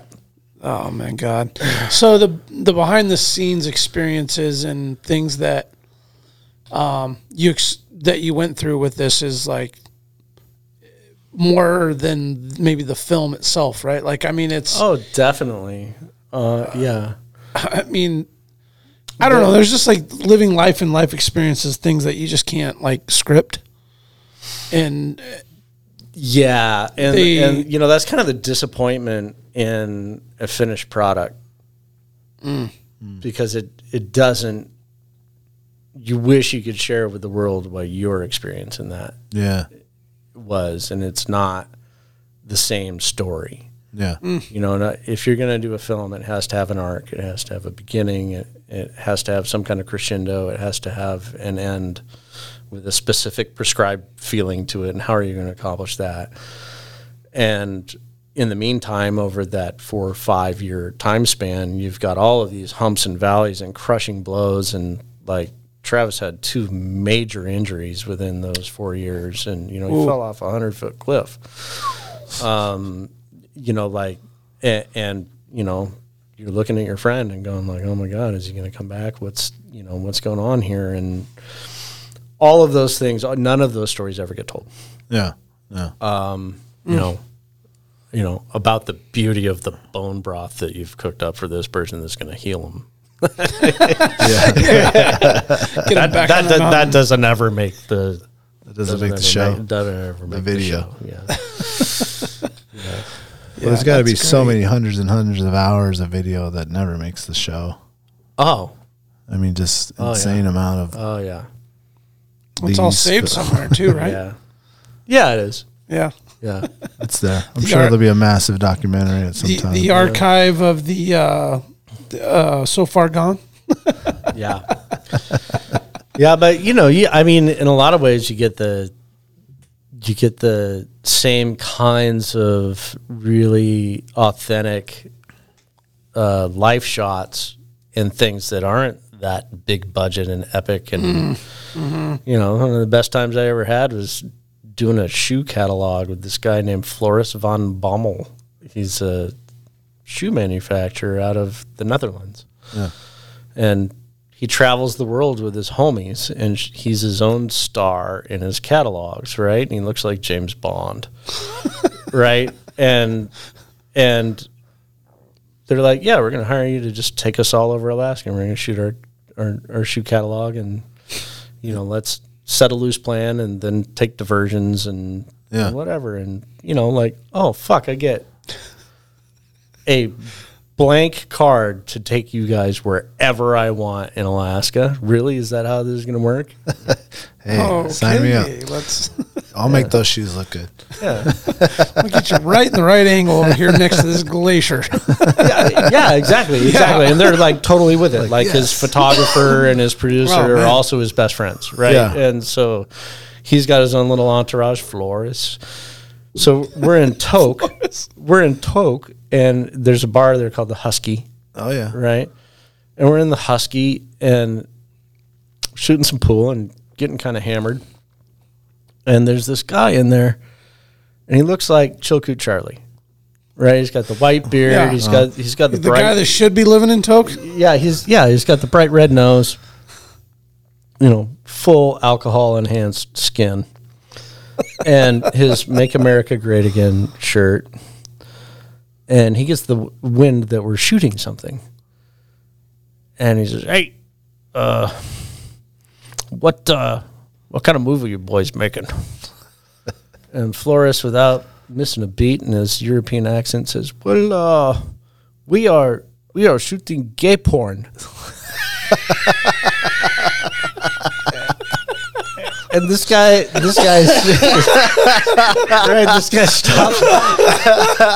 stops for a second, and he looks at Floris, and he looks at me, and he looks at the bartender, and he says, yep, I like that. What the fuck? Right, and then he looks at the bartender, and he says, hey, boy, buy these boys a round of duck farts.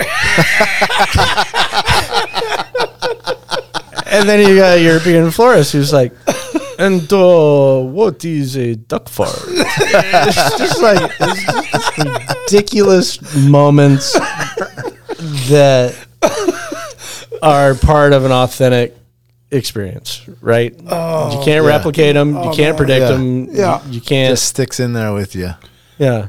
Is duck fart? Is that a uniquely Alaskan shot? I'm not a duck fart expert. I'm not either, but every time back in the days when I used to had do some in that, high school probably, but yeah, I don't know, man. I've brought it up in different Lake places. Louise Lodge, man. That's where that's like our drink of at the lodge. The duck fart. Duck farts, yeah. Just keep them coming. The Irish cream and the whiskey. Yeah. Oh my god, dude! I haven't had a duck fart and in a butterscotch long time. schnapps or It's something. it's a fun drunk, man. The duck fart. Yeah, it's like a warm lodgy, Yeah, it's very lodgy. bar roadhouse shot. You know what I mean? Like you would jump off your snow machine and go into the lodge and have a duck fart. You know what I mean? It's just kind of goes hand in hand, right? All the listeners everywhere outside Alaska, Like, what the what the fuck fuck are is they a duck talking fart, about, dude? dude? Actually, look it up real quick. Yeah. I want to say I've been places and they're like, what in the fuck is that? They never even heard of it. Bartenders never heard of it. Oh, what? It says right there. Why is okay? Oh, what the fuck is a duck fart? Yeah, have at it. We're gonna rabbit hole here under the duck fart, dude. Oh my god, dude. Duck fart shot. Fart Kahlua. Okay, shot. Kahlua, Bailey's. Go back to what it is. I fucked it up. It's a fun and tasty layered drink for parties. Yes. Oh, it is very layered. Man, I haven't had one. I'd probably say at least 10 years. Duck I haven't fart is had a layered duck with a fart shot of Kahlua, Bailey's, Irish cream, and whiskey. Yeah. Yeah. And if you're really good at making them, they layer in really nice like that. But you have to give it time to settle too. Like you can't just like pour them up and drink them. They'll kind of Okay, mix. so they put the Kahlua on the bottom, then they put the Bailey's, and then they put the whiskey. So it's like a triple colored deal. Yeah, all separated. I mean, I can't say that I remember seeing one and I've drinking never one that's seen quite one like that. No. Yeah, it's like mixed all. It's already They're all not mixed serving up. them like that up at the Pio or Lake Louise Lodge for that or matter. Lake Louise Lodge or any of these other lodges. Oh man, Just hit it and go. just like old Chilkoot Charlie's in Toke, right? Oh, man, duck farts. Like, of course you'd order duck farts, you old codger. I like that. Put in where's duck fart invented? Oh my Duck god, fart from where or something like that. duck fart.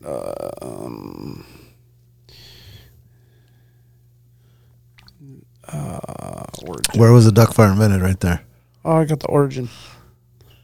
A bar in Alaska. Fuck yeah, boys, huh? Dude. Said to have originated in a bar in Alaska on a slow night when the bartender and an older woman were testing recipes. The women drank a few here and these and then came up with the name duck fart. The rest of the story goes that the woman had some, well, gassiness about her that she was quite noisy about. She's like, mix this up. Oh, Hey. this is giving me gas. Guys, we got ranch and duck farts, okay, from Alaska. Wow, dude. It is. See, I thought, because I've been to places and they've never heard of it. I mean, back Alaska in like my 20s. invented ranch dressing and duck farts. Man, Hey guys, you guys are epic out here, okay? dude, Alaska's that's it, man. The number 4 Niner. Number four, That's what we do out here. Create shots create shots. and dip for your pepperoni pizza. The duck fart, man, dude. Oh. I kind of want one of those.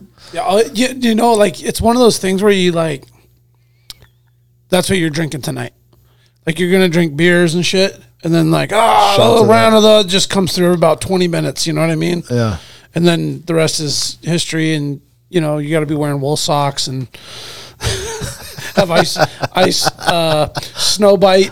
You know, like frostbite isk, like streaks on your cheek. You know what I mean? Like yeah. there's certain things you got to have when you're drinking those All things. right. Did you read that there, Owen?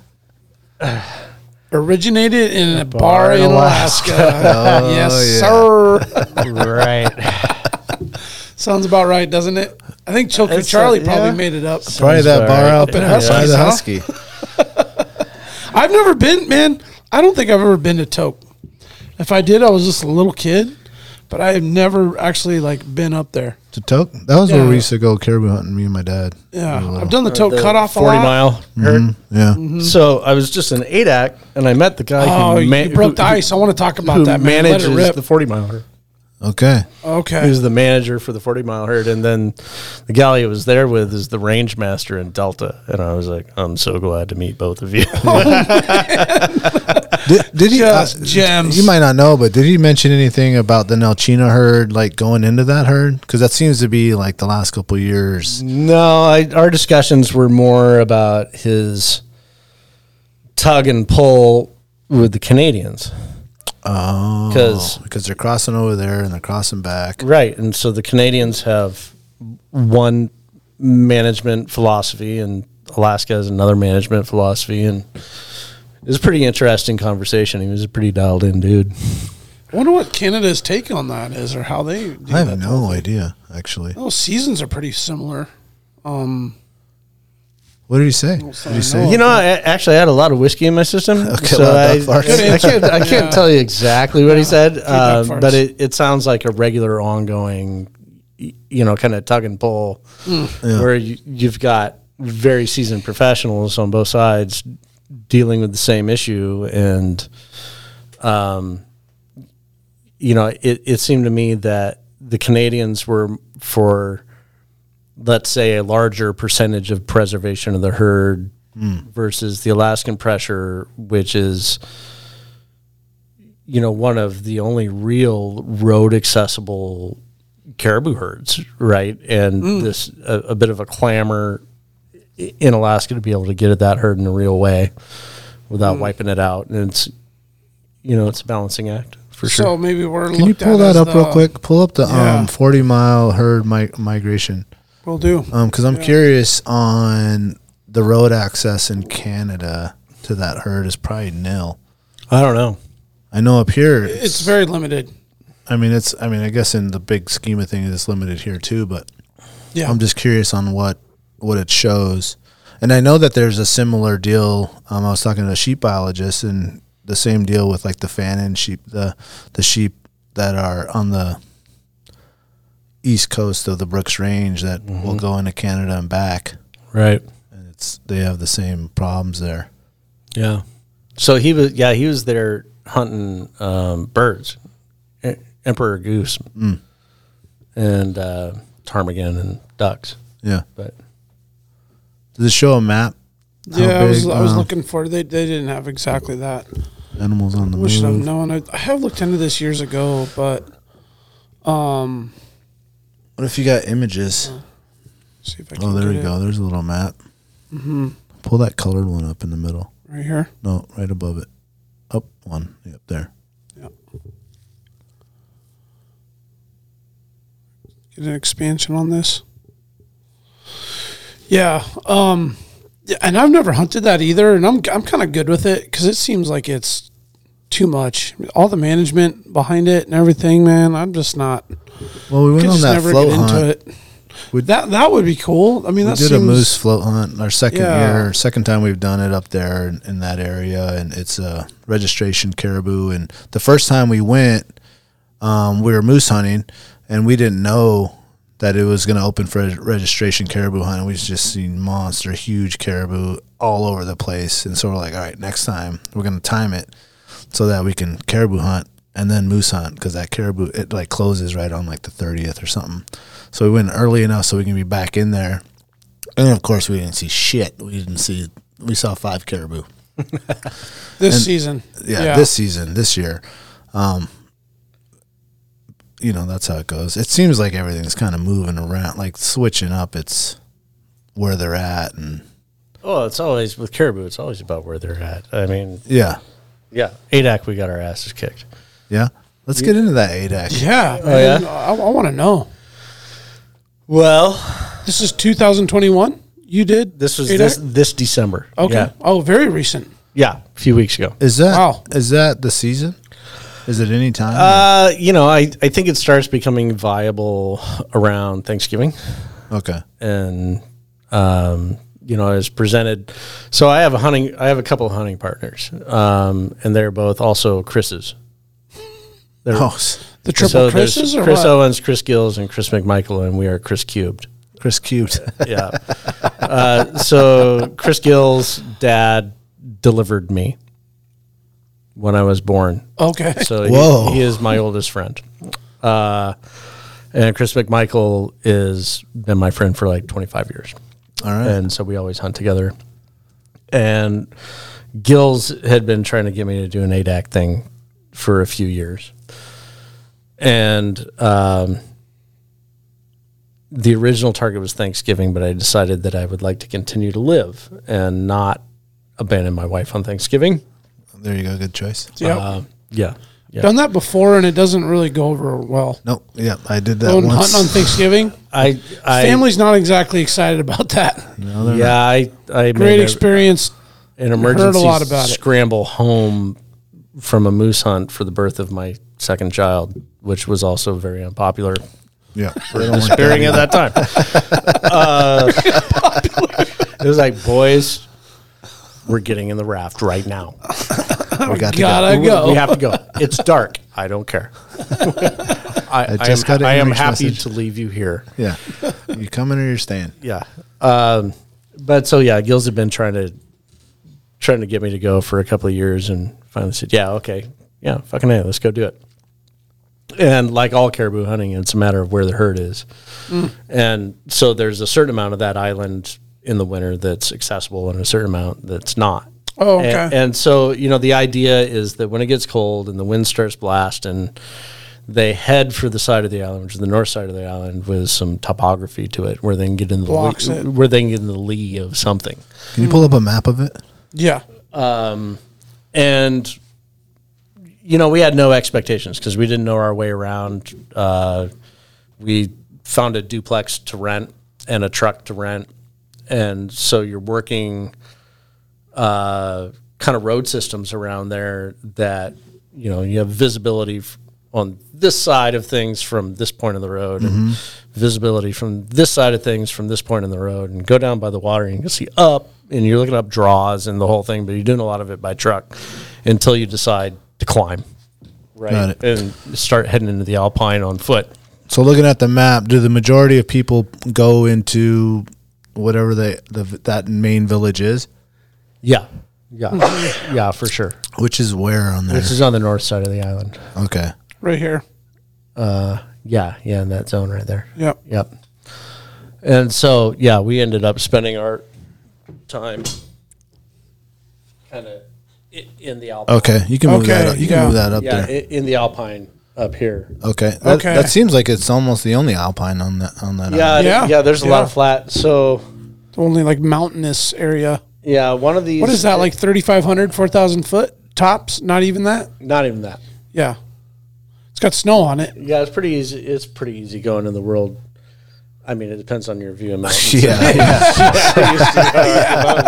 Well, this is a fun hill. Was there a face on that face? Yeah. But we spent. There was kind of a constant, maybe 60 knot wind. That was the calm. It's calm right now. It's only 60 knots. Yeah. So and then the question is, what's mixed into it? Is it water? Is it slush? Is it just like. It was a weather hammering that was really impressive, which was basically my entire year. Like I got skunked on moose this year for the first time in 13 years. Same thing, just volumes of water from the sky and trees breaking at 80 feet up, from wind and man, shredded camps and sometimes it's your turn to just get humbled. Yeah, and this has been my year. Yep, I know about that. After lots of success, I'm sure, we were there for 7 days. There's flights in on Wednesdays and Saturdays. Yeah. And we did a lot of climbing, a lot of plowing through the wind, a lot of plowing through the rain. ADAC, you don't like the weather, wait 6 minutes. Oh, or 6 seconds. Yeah, I mean, it is... Just starts blowing harder. Flies through there. Super dynamic. It's like Tahiti without the warmth. You just see these systems coming in, and you can look at your friend and go, and we're going to get schwacked in 5, 4, 3, 2. Yeah, and then it's just like plastering the side of your face. So we spent, the first 2 or 3 days just getting the lay of the land. Everything that I do is also a photography trip. So I pack my heavy gear with me all the time. Like I gave up carrying small cameras years ago. Oh, so just started bringing the big guns all the time? I have a pack that I call the Angry Midget. And it comes with me wherever I go, and it pays off. How much does it weigh? It's probably on average. It's without all of the extraneous shit for the hunting weight versus like a helicopter assisted weight or something like that is probably 25 pounds. Yeah. Oh, okay. The helicopter assisted weight where you're doing nothing but working with gravity is 80 pounds. Yeah. Okay. Right. Because you got all your survival shit in there and everything too as well. So we finally basically the herd was elsewhere. It was elsewhere on the island. There was nobody driving around town with caribou in the back of their trucks. Right. It was. Is there a lot of pressure? Like you get out there and fuck. The first day that we were there, I almost laughed.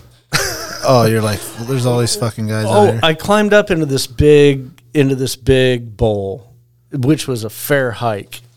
And Chris stayed behind. He was glassing something else. He said, if I see some action up that way, I'll come climb to where you are. I was like, all right, well, I'm on it. I'm going to go disappear.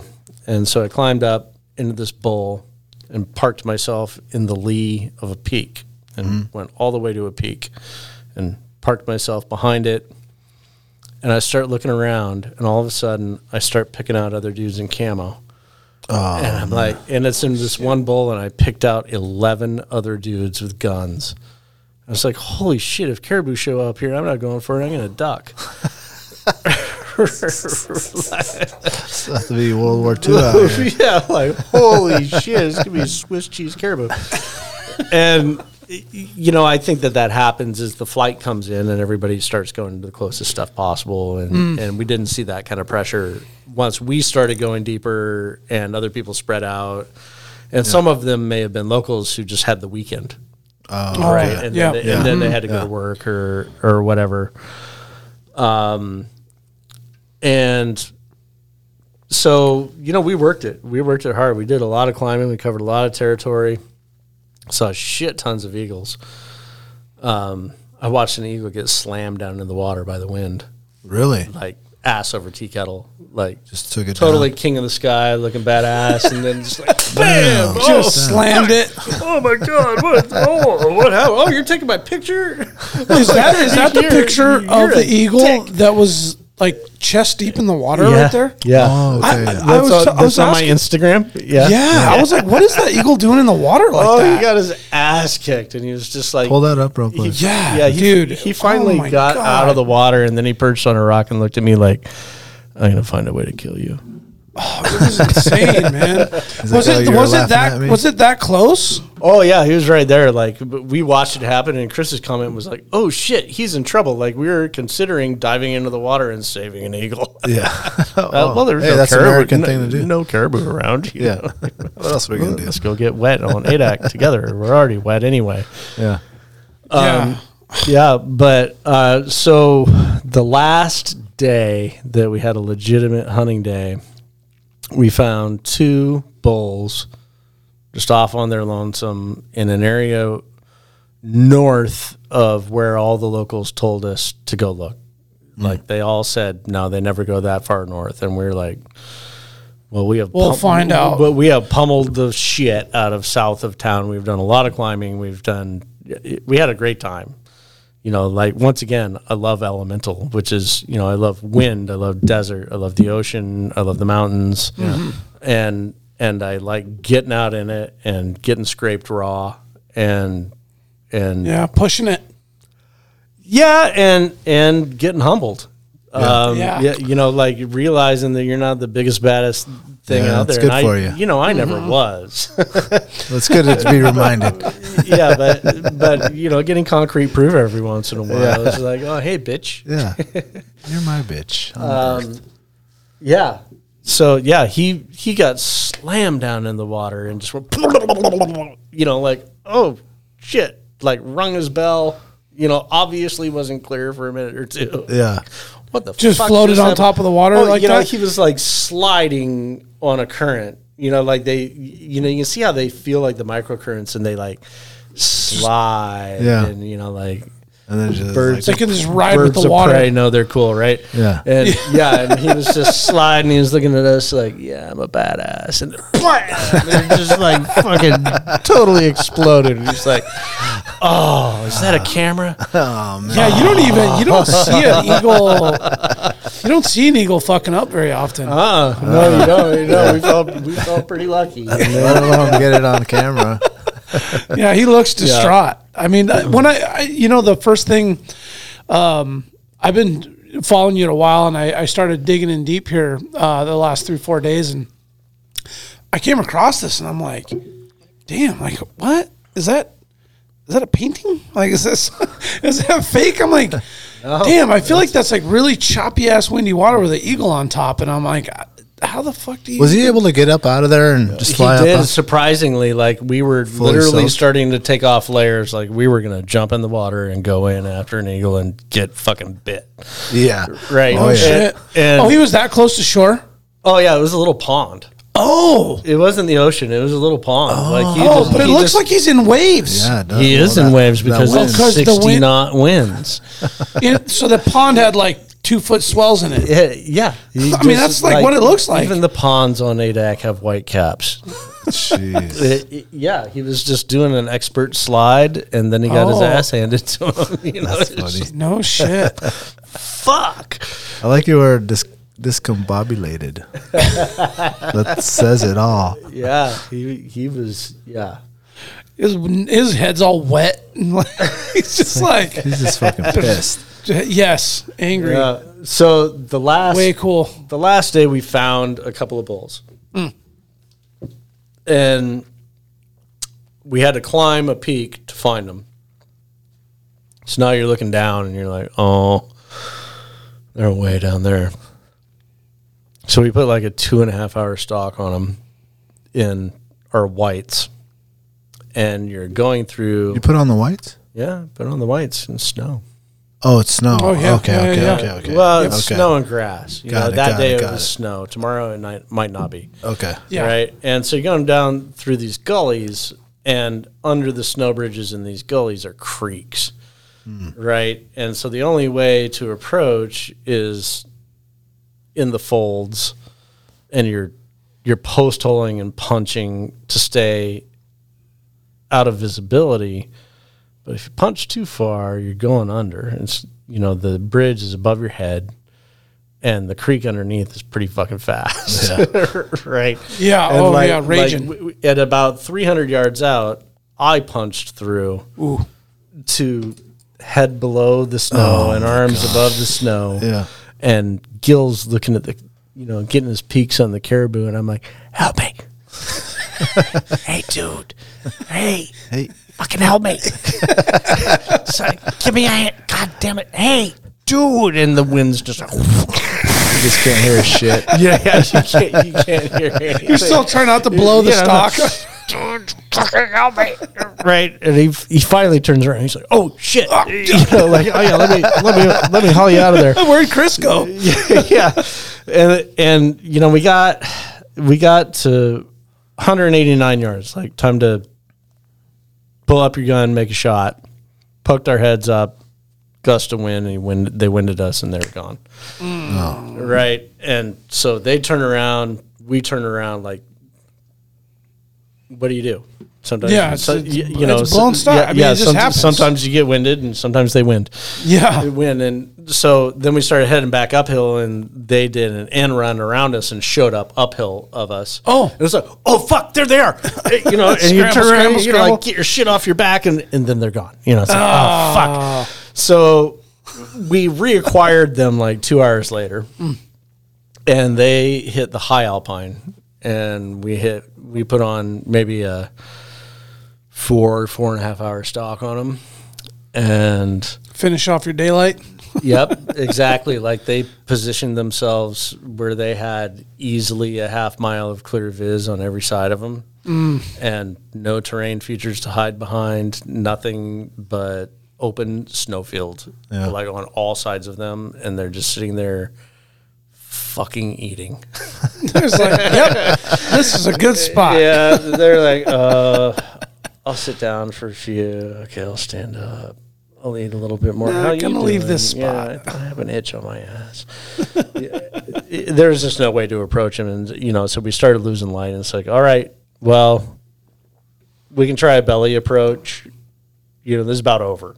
Yeah, we can try a belly approach and see what happens. See if we can get at them. Dead on, eye to eye already. They made us a quarter mile out. Yeah. And they're like, fucking later. Yeah. And they're up and over the ridge. And well, hunters are the only predators they got out there. So they see you guys all day in your kitty. I think they're pretty used to getting shot at out there too. Yeah. Oh, they have to be. Yeah. Yeah. How many are out there? I don't even know the size of the herd. I know they were imported in World War II. As a potential food source, potential food source for soldiers out there. Yeah. And that's the weird thing is you get into the alpine out there and there's buried bunkers all over the place.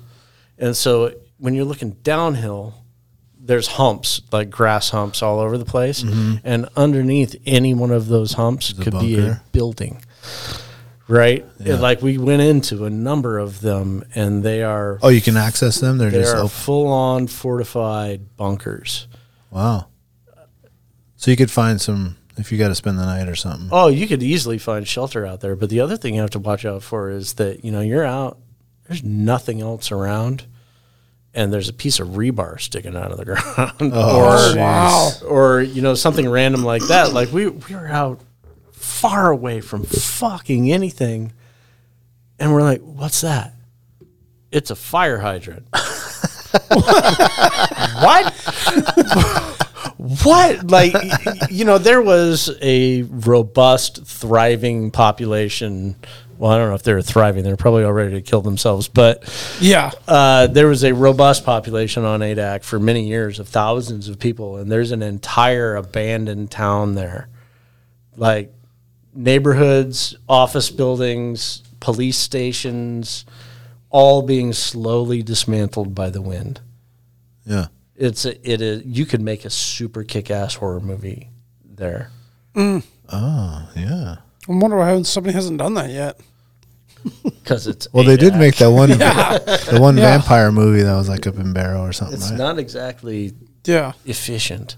No, that would be brutal. But then there's the flip side. So on our way out, you've got all the cool things of a small community like that. Like Yeah. there's maybe 150 people on Adak now. Yeah, I've And seen the images of the community. They're like little shack houses just stacked in.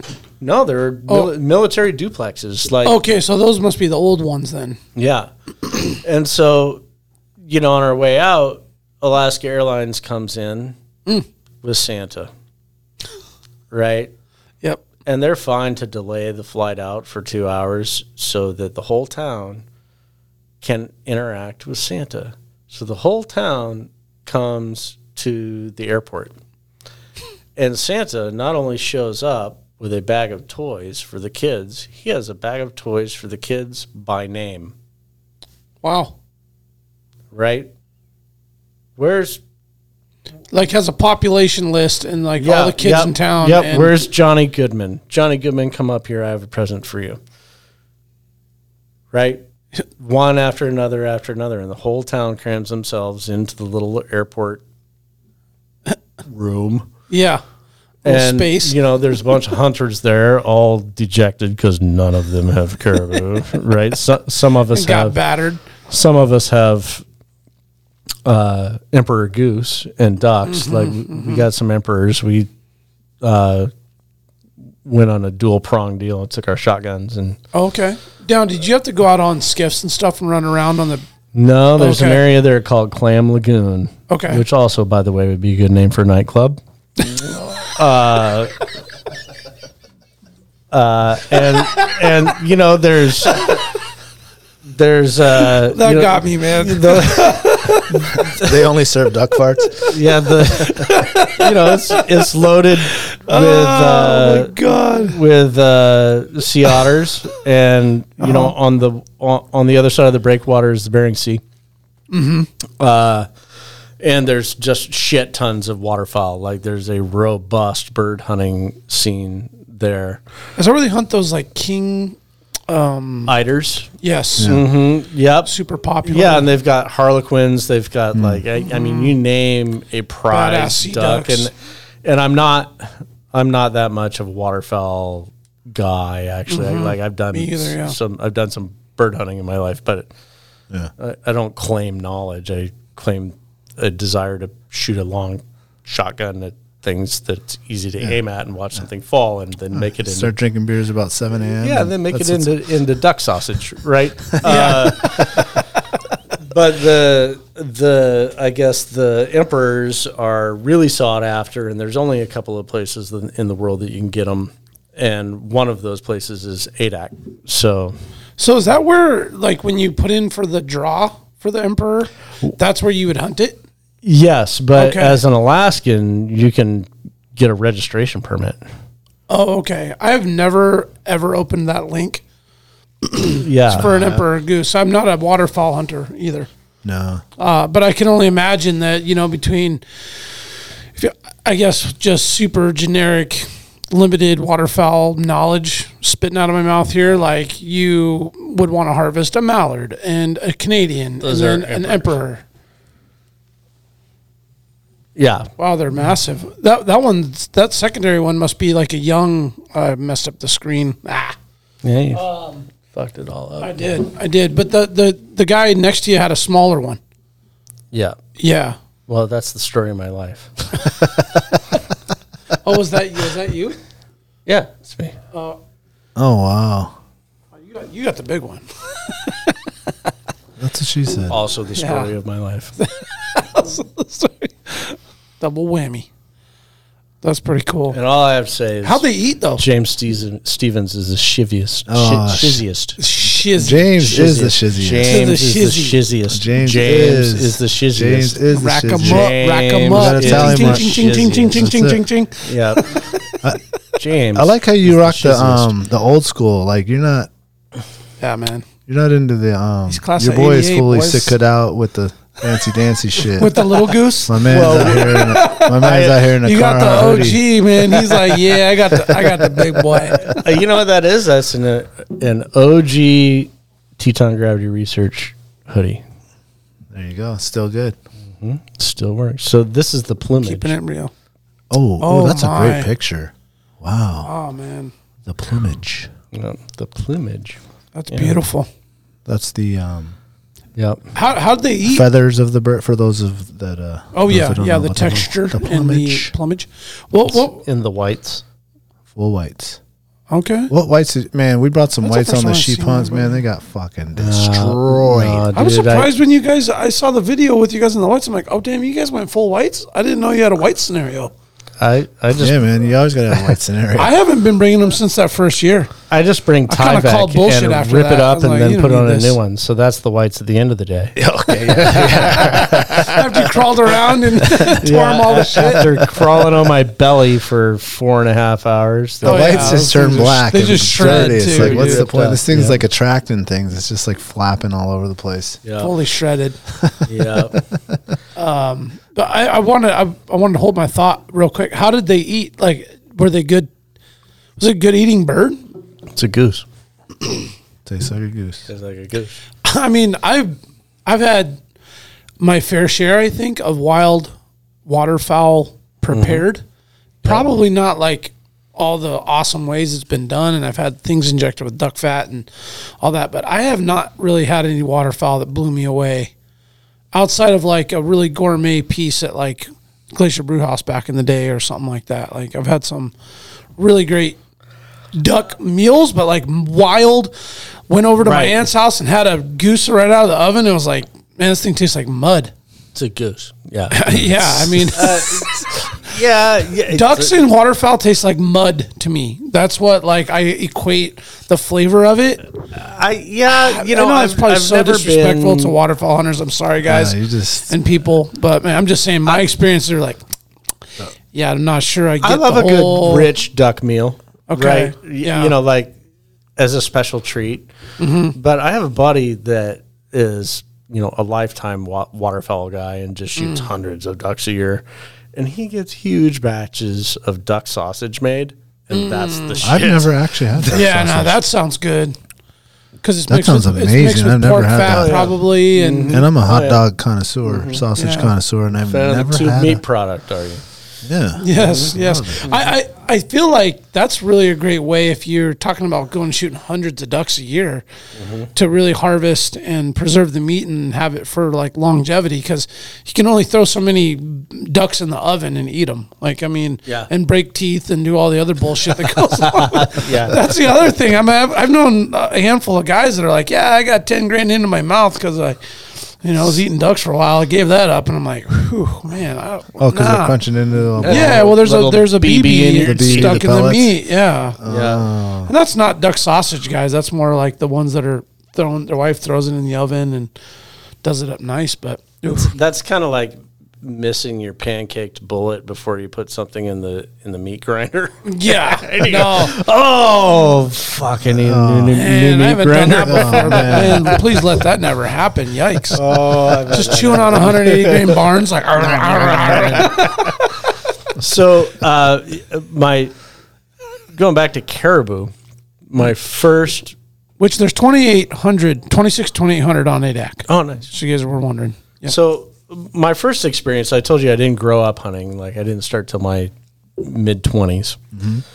My first wife, her mother was a true Alaskan specimen. She's white, but she was born in Nome and grew up in Kotzebue. And her father was a prospector in Nome. So, back in those days. Checking all the boxes there. In the 30s and 40s. you order your food a year in advance and hope it makes it through. Yep. She was like that type. And she introduced me to hunting. My wife's mother introduced me to hunting. And so my first caribou trip, she took me up onto the Kobuk and the Northwest Arctic herd. Yep. And plopped me right in the middle of that fucking herd. And I took a couple of friends with me, first trip. Don't know what I'm doing. Young and in the hunting career. And we're all sitting there in our camo and we're hiding, and there's all these caribou walking by and trying to pick your perfect animal. And they're very close. Like you can, in that herd, you can shoot a caribou and the rest of them will look at them and go, "What happened to Fred?" Yeah. Like, keep going. they don't run. They don't, they're like, "Oh," like, "Oh," there goes another one. And so she's watching. We're at a friend's cabin out there, and she's watching our program and shaking her head. Right. And she eventually comes stomping out in white pants, white keds, a pink muumuu, with a cigarette in one hand and a cup of coffee in the other hand. Says, "What the fuck are you guys doing?" We're hunting. Be quiet. We're hunting. She says, "Give me that." And she picks up one of our guns that she's never shot before, and she rests her cigarette and her coffee in one hand and one arm's gun in the other hand, and fucking blows a caribou's brains out. Shoots it in the brain. Right. No organ shot, no nothing. She hands the gun back and she says, "I've cleaned enough caribou for one lifetime. Why don't you boys get busy?" And walks away. Right. And we're like, oh, I get it. We're stupid. Right. Yeah. Oh, I understand. We're dumb. We're really dumb. Yeah. This is how it's done, boys. And then you witness the native program on the Kobuk, where they wait for them to cross the river, and they pull up as they're swimming across and shoot them in the back of the head with a handgun. Yeah, a little 22. It's a harvest. It's not a hunt at all. And then you start to get it. And what a great way to learn, because you got a bunch of native people to teach you, and you're cleaning 20 caribou at a time. Wow. Right. That's a lot of work. And all the different, like, this is this guy's style, that guy's style. Yeah. Picking up different. Well, and the women are there doing it with big old ulus made out of coffee cans. Oh, really? Right. Oh. And they're quartering caribou in minutes. Right. There's like, just one, and handing it off, and then somebody else is taking care of the skin. Like, they're not even bothering skinning first. They're just like big old cuts. Just separate. Just pulling quarters off. Just industrial. Yeah. Okay. Yeah. It's a harvest. It's a factory program. They're saving for the winter, and they've got a lot of work to do, and they don't fuck around. And they actually don't like to sit around and answer your questions. Once the ball's rolling. Wait. How did you do that? Can you show me that again? Yeah. Can you articulate how you do that in words? Like, fuck off. I got 2 more quarters to peel off this thing. Yeah. So the next year I went back, and we had kind of an unknown guy with us. And we shot like 6 or 7 caribou in a day between us. Your limit out there's 5 per day per person. Mm-hmm. And then we got them all lined up on the beach, and we're like, well, all right, let's go upriver and see if we can look for a moose. And also, still young in my hunting career, I learned not to shoot a moose in the water. So 2 bulls. I never want to let that happen. 2 bulls fighting in the middle of the river, and I decide I'm going to end that fight. And I shoot one of the bulls that's fighting in the river, and he goes blah, blah, blah, blah, blah, and he sinks. Oh, right. shit. And so I get a rope around his antlers, and there's not a single cleat on the boat, nowhere to be found on the boat. And so this guy that I don't know, JJ, is going to be my cleat. Right. And so we got a good grip on that thing. Yeah. So we put 2 life jackets on JJ's chest and 2 on his back and wrap him. Just wrap a rope around JJ, and he's got his legs. He's got his legs on the stern of the boat. And he's just like, And so this moose is just like dragging behind us for 6 miles down the river. No way. Jeez. Yeah, and then 6 miles, dude. Oh, yeah. That must have been the longest boat Oh, ride my of a God. lifetime ever. Oh yeah, so we get back to the place and 6 miles. and unwrap JJ and he can't unbend his legs, right? He's just like, seized. He's just seized. He's stuck. He's a piece of furniture, right? And so we unwrap him and give Get him a his rub legs. down, get him some whiskey and all right, now we got to deal with all this. And so we've got all these caribou and we've got a moose. And we can only get the moose up a little bit out of the water, basically cleaning the moose in the river. Yeah.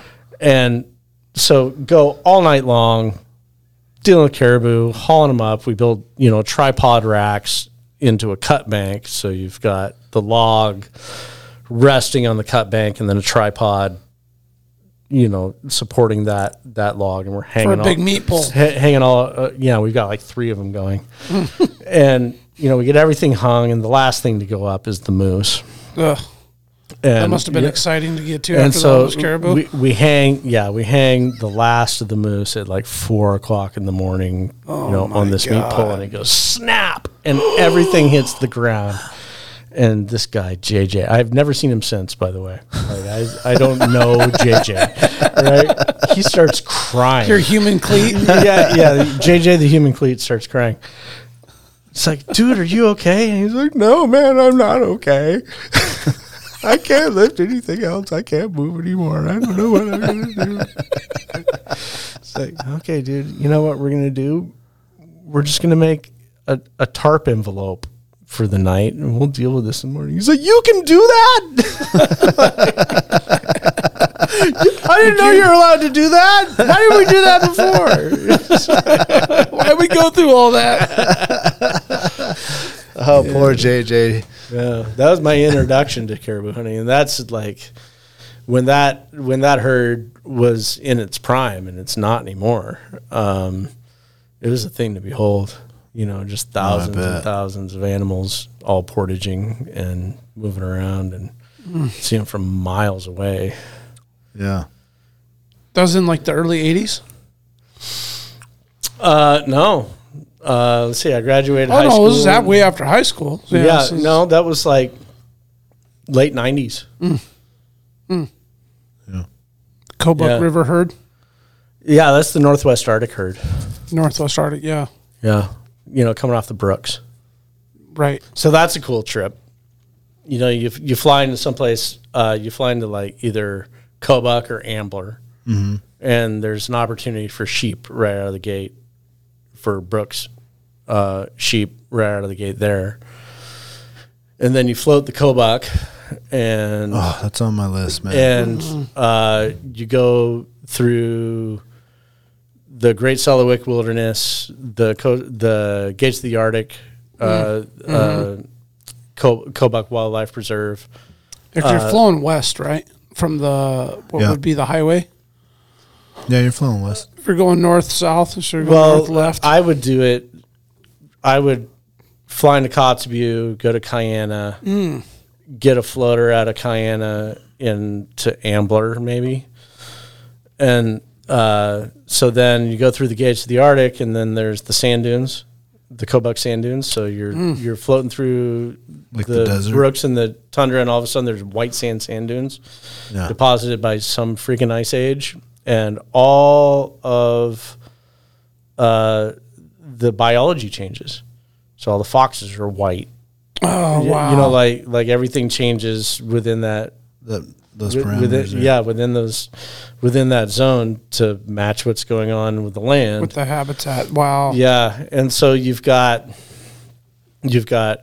chance for sheep. There's bear hunting. I've never been into bear hunting because I don't like to shoot shit that I'm not going to eat. Same boat. But the bears out there are real. Like, you should be prepared to hunt them because they will hunt you. Right there at that time of year, they're eating squirrels. Yeah. Yeah. Any like good meat source, they'll get aggressive for it, right? They'll follow you for 30 miles. See, I've heard that about Brooks grizzlies. Yeah. My boy Lance always said that. He's like, those Brooks Yeah, they're grizzlies scary. they're evil. Yeah, they're scary. Yeah. course, we ran into a couple and they ran. Yeah. Like they didn't want nothing to do with us, but we caught them off guard. I think that's the difference. Yeah. Well, I mean, it's weird out there because you see a bear, and then you're 10 miles downstream and you see a bear and you realize it's the same bear. Oh, I was following you. so he came. Yeah. They will absolutely go through a lot of effort to fuck with you. Yeah.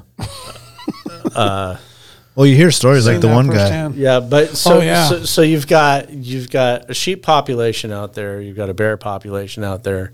There's not a shit ton of moose, but the ones that are out there are dinosaurs. Right? I saw a guy take what we determined was the number 2 moose in the world with a bow, and a 77-inch bull. Wow, monster. God, Jesus, I was calling him to me. He was coming at me, and this guy popped up a quarter mile uphill like there's not another human being within miles, right? And this he guy- popped up a quarter mile uphill and went thunk. And I was My God. oh my God. And so I helped him pack it out, and then I met him again at the Kotzebue airport, and we took a tape to it in 77 inches. So the moose that are out there are big ones. There's obviously a big caribou population out Yep. there. There's sheefish. I was just getting ready to ask that. Yeah, there's sheefish. Man, I have just There's- like a bucket list passion. I want to catch one of those damn things so bad. There's 80-pound sheefish out there. There's rainbows. There's burbot, Grayling. grayling. Yeah, char. It's like, and then I didn't know there's there was burbot. and then there's I didn't know that either. Yeah. ducks, geese, and sandhill cranes, the ribeye of the sky. Yeah, the Like, ribeye. it- Have you ever eaten crane? I haven't had a chance to eat It's it. like an ultra tender beef fillet. Yeah. I mean, I've seen It's it a- cooked, it's a and it red is meat. incredible. So it's a red meat. how too. red the meat is. Yeah. I can't believe that. How that works out. Yeah, but that's like one of those bucket list trips and the way to do it, because I figured this out, is that you arrange for a meat pickup halfway down. Oh, okay. Especially if you Take got a a load sheep off. right out the And gate. so you pay someone off in either Cayena or Kotzebue to hang your stuff In a cold storage somewhere. or a hanger. Yeah, just somewhere in the Cool storage. Cool Let's call it storage. Cool storage. There we go. And, Which I'm sure it's cool enough up there. and so you unload halfway through. Right, and then you continue your trip 'Cause you're and you- floating, and you you wanna float get rid all of the it. way down to Cayenne or the Squirrel. How many miles is that? About or days? If you do it right and you set a couple of 2 or 3 day base camps along the way where you can Hunt. where you're just not always mobile, where you can get down and dirty and hunt. Yeah. You can make it a 2-week trip. Yeah. Oh man. Yeah, That's what I'd want to do. Yeah, totally. yeah, That's something you wouldn't do all the time. yeah. It's a Not every year logistical pain in thing. the ass, but all the best I things love in the life logistics are. of it. Yeah, That's my favorite part. yeah, figuring it out. Yeah. Yeah. That's my favorite Oh, part. pouring over maps and just trying to figure out My what favorite the- part of hunting is the before hunting, the logistics of all of it. I love that part. Yeah, and then getting to that spine or whatever that is that you pour it over on Google Earth and find out like, oh fuck, I can't. It's Yeah. fun. There's like a 10-foot cliff and I This can't thing? quite get over that thing. Yeah. Yeah, you've done your fair share of that though with the filming and photography of the mountains. I mean, Lots of Yeah, audibles. it's always how it is. yeah, I mean, you probably got pretty good at you and your crew looking at certain features and topography on a map to see like what's doable and what's not. And Yeah, but we're usually wrong. okay, you always want to like, I got to see it anyway. It's more like, okay, we think we can do this, but we better prepare for this, and this because that. we're missing something. Yeah. Yeah, until you get boots on the ground and actually see it or whatever it is. Yeah, so like this year, so I the last maybe 15 years, I've been going up north of the Yukon for moose, up out of Galena. And my buddies and I have been working a series of fairly slack water creeks that all interconnect. And so you work those, you take a certain amount of food, you figure out how to eat the rest of the time. And then at the end of that trip, you're navigating these creeks and moving around, and then you set a base camp and you kill a couple of moose and your trip's over. Mm-hmm. Right. And so we had been working this zone over years and years and years. And I think we went 13, 14 years without coming up dry. Like, it was a very productive area for us. And we kind of lost our ride out there. And that's key, man. That one logistical linchpin that got you guys into the sweet spot. Yeah, and so now we're kind of looking for what's our new home, with just the longing desire to go back there, but it's not working out right now. Yeah. And so I think this year we're going to go. It's a good run, though. I mean, 13 years. Yeah. It's better than the average, yeah. Oh, my God, yeah. You got a decade in one spot. Oh, yeah. Putting meat in the freezer every year. I mean, At least one moose, usually 2 or 3. Yeah. But it's fun to be looking for another one. Yeah, so this year I'm going to go try wood tick chick. a fly and float pickup style. Oh, yeah. Yeah. I'm yearning to float and hunt. No, that won't be a float. I like finding a lake. That'd be cool too. I travel with duckies. One body of water that you just duckies. Duckies? No. It's an inflatable kayak, but they're made out of the same stuff that like an Air 16-foot inflatable raft is made out real of. thick. They're bulletproof. You can throw them out of an airplane. Okay. Right? Duckies. And like blam, blam, blam, and go find it later. Yeah. Right. So we use duckies, and in a 2-person ducky, you can fit 3 quarters, and you can sit on one of them. Yeah. And you can you can load it up, and you can navigate fairly fast water sitting on a quarter. But we tend to go into a lake area with adjoining creeks or whatever, and those duckies are transport, they're meat haul, whatever, but you can extend your range beyond that, ever desirable half mile from camp. Yeah, right. Right. You don't want to go more than a mile. You don't want to carry moose more than a mile ever. No. But 100 yards for that matter. but a ducky can make that 3 miles. Yeah. Right. Mm-hmm. If you're hauling them on the water, it's fine as long as it's slack water and you're not fighting current. Or wind. Like that.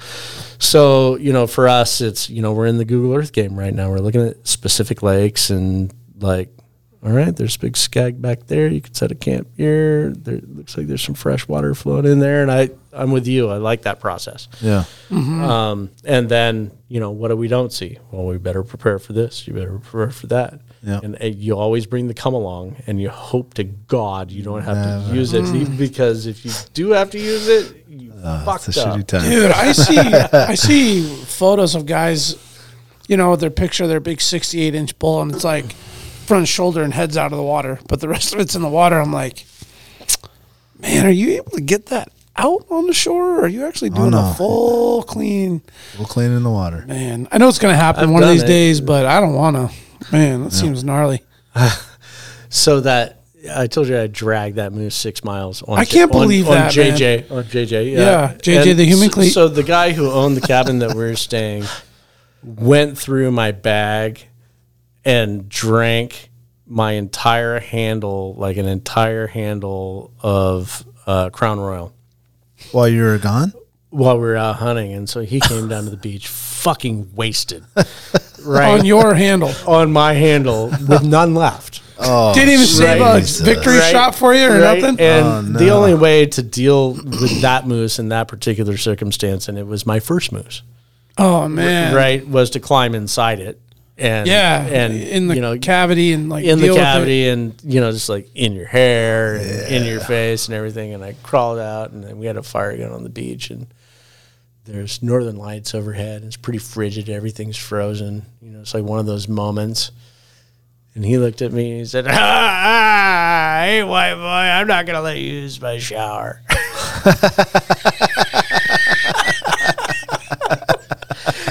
I was just like, I didn't care. I was like, I was like, you know what? I'm gonna have to kill you later. Yeah. And then I'll use a shower all I want. Your murder is in my future, but right now I'm just gonna enjoy this moment. What a cool memory, though. Yeah. That was your first moose experience. That was my second caribou experience. My first moose. So was it one of those where you're like, I'm never fucking doing this ever again, and 3 months later you're like, hey, called your buddy, like, hey man, what's up with the moose next year? No, it was more like I'm never not doing this. Sweet. There will never be a year that passes that I don't. You won't chase one. The needle was in the vein. Yeah. Sweet. Yeah. Yeah, moose for hunting is sure. fun, And I man. had a great teacher. Like my ex mother-in-law, Mary, is a legend. And she's like, if you go to the Forest Service in Girdwood, the bear in there is hers. And there's a picture of my wife as a baby sitting on that bear's head. And, she encouraged me to take my daughter as a baby on my first caribou hunt. And so I have pictures of my daughter, Yeah. Wow. in that situation. The old bongo bear that used to be in the Sitz Mark in Girdwood, that was hers. Oh, wow. I'll be damned. Yeah, she's badass. Like when I married her daughter, she looked at me and she said, "If you hurt my daughter, I'll have you killed." Which is a very different sentence from "I'll kill you." Yeah. I'll have you killed. Yeah. Right? I'll kill you is a crime of passion. Yeah. Right? I'll have you killed is somebody who plans on getting away with it, knows who will do it, knows where they will hide you, and absolutely plans on getting away with it. She's like, yeah, I'll have you skinned. Yeah. She taught me a lot. She bought me my first guns, and she bought me good guns. And Yeah, she knew what you needed, huh? yeah, and then I progressed, and I started getting into archery and things like that were beyond what she was into. Yeah. But she started the path, and I'm forever fucking grateful to her for it. Yeah. Amazing. That's way cool that a woman taught you how to hunt, got you into hunting, Especially as a set grown the man. tone. Yeah, I mean that. I'm still Damn. not a grown man. Well, A growing man. I mean, the narrative is I learned how to hunt from my dad. Yeah, no. And it's like, no, let me tell you this story. No, my dad was Because- my dad was into fishing. He Sure. got me out off the grid. And it's in real totally fishing, fine that he but didn't Yeah, get you into there. That that his path didn't lead you there, but you met this unique, amazing human being that was like weaved in the culture of what hunting was. yeah, Came from that, and you learned from the roots of hunting. Like, I mean, survival and subsistence and She handed it to me in a super authentic way, and never made me feel small. Like allowed me to grow within that, and helped me as kind of my mind awakened. As I left the Matrix, Yeah. yeah, joined the real world, and yeah. It unlocks yeah. something, right? yeah, for sure. And then, lo and behold, I ended up living this life that professionally allowed me to drill deep all over this state and get paid for it, and take, those roots that she gave me and blow them into like this, like, Yeah. Oh man, yeah. yeah. Like learning how to hunt was just like the beginning or the tip of the The iceberg. pilot hole there. Yeah, Yeah. You just went all the Yeah. way in. Before your path, it just. Whew. Yeah. Yeah, going to like Cayenne and Kotzebue is one thing, but going to Cayenne and Kotzebue with somebody who's grew up there Yeah. and knows how to skip all the bullshit and Knows the get rid of any connections and all that. barriers that are there because people don't trust you or whatever. Like when none of those things are there. You just got the you have VIP. people that are willing to help you Yeah. Oh yeah, rather than give you the who the fuck are you is huge. Huge. Yeah. I love I the mean, Arctic. most folks don't experience it that way. Yeah. That's true. know, you're Oh, kinda no, like I get that. Yeah. Kind of like the enemy coming in there, Yeah. Yeah. coming after the harvest. Yep. That's the way it is. Yep. Wow. Can't blame them in a lot of ways. Not at all. Yeah. Yeah. So do you have any upcoming big projects, big trips, big films, big anything coming on? What's new for 2022? Chris Owens. I need to go on a honeymoon. Oh, I got married actually a little over a year ago. My wife and I do not yet share a house. How'd you work that? Logistics? Well, sounds like you finally found the right one. we're working on it. I like my place. I like my place too. My current home is up in the mountains. It's up by Flat Top. And I have a bat cave. It's a little windy up there. So there is an actual underground basketball court underneath my house. Oh, nice. But it's lined with shelves. Like, you know that scene in The Matrix when, you know, they're in the construct and like all the weapons come like, Yeah. you know, like all the shelves. Yeah, that's like my bat cave.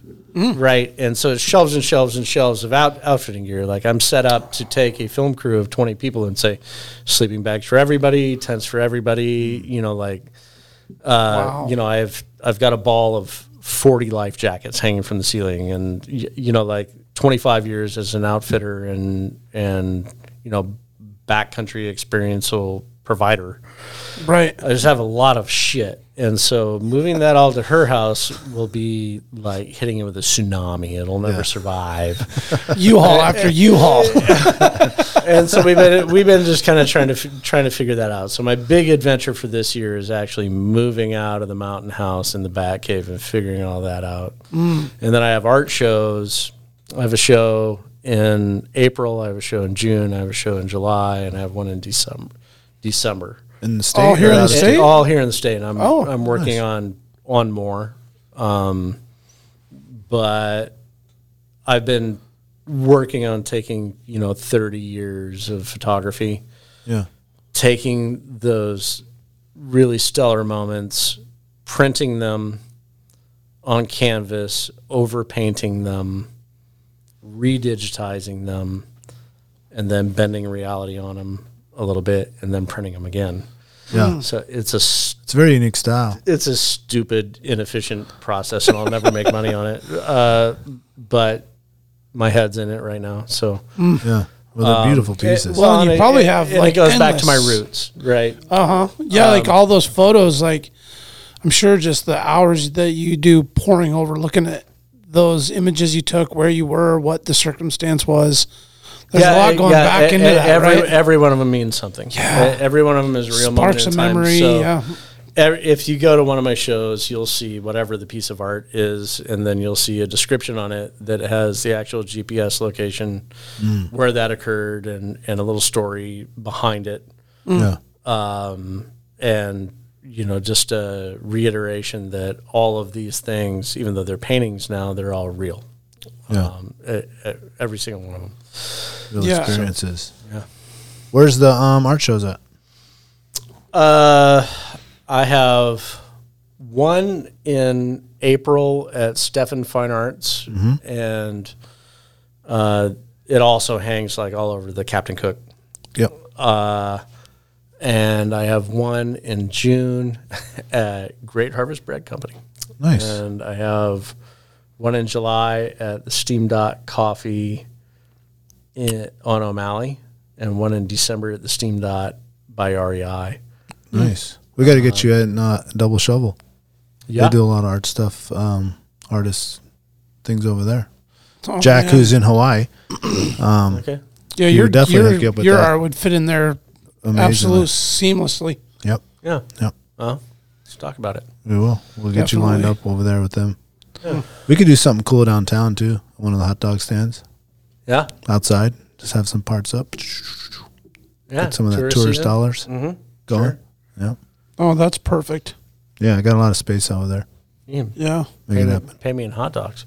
Hey, Yeah, I you could got do some that. really cool photos of like like Sleeping Lady in downtown Anchorage, and Yeah.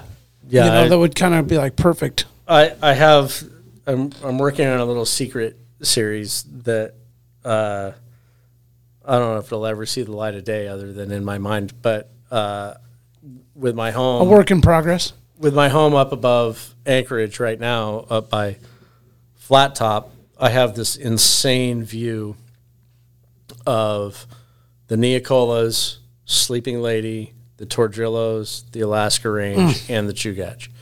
And so literally in the last probably 5 years, I bet I've shot 500,000 frames out of just the same location. Yeah. And so Right out on the deck? I well, not a deck, but a roof, right? Oh. And so Top. I've been working on like 1,000 moods of the lady.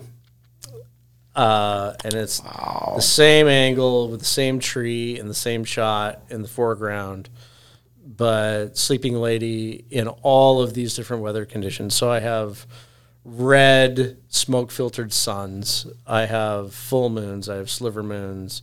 I have northern lights. I have storms in between Anchorage and the Lady. I have storms behind the Lady. Yeah.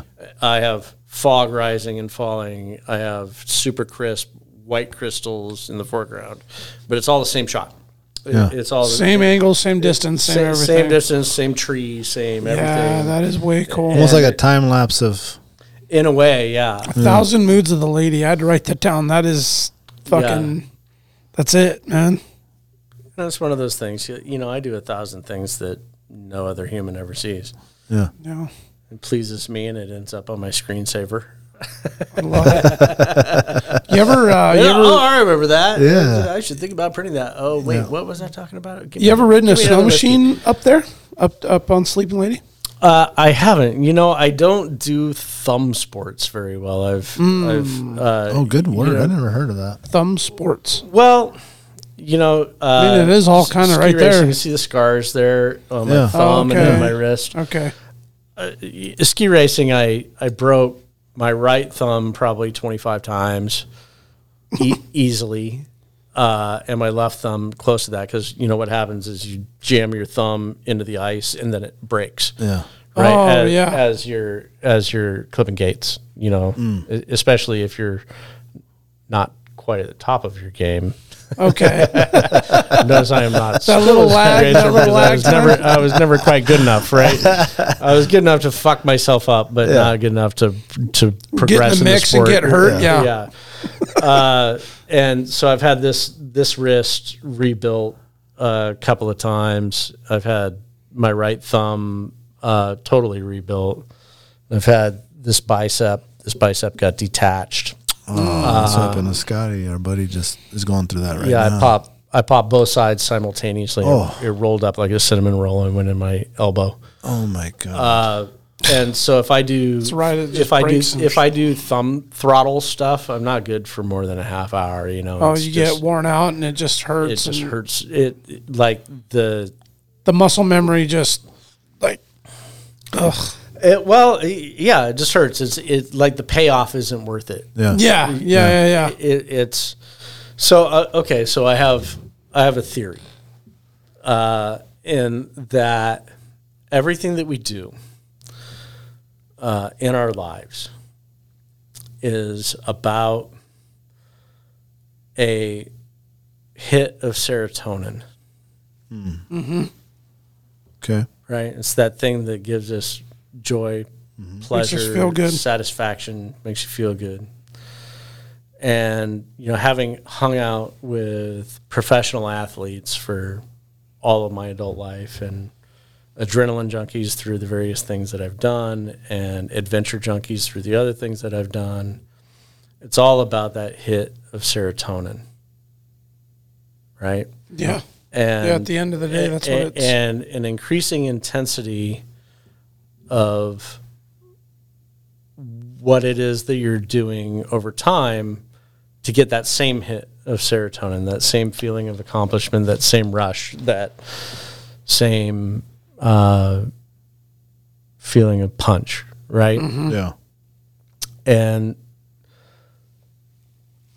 going back to the discussion that we had earlier about balance, right? Balance in life, in that if you find the right things that work for you, you can get that same hit out of serotonin, like somebody who really lives in the kitchen can get that same hit of serotonin that somebody else gets from climbing Everest, right?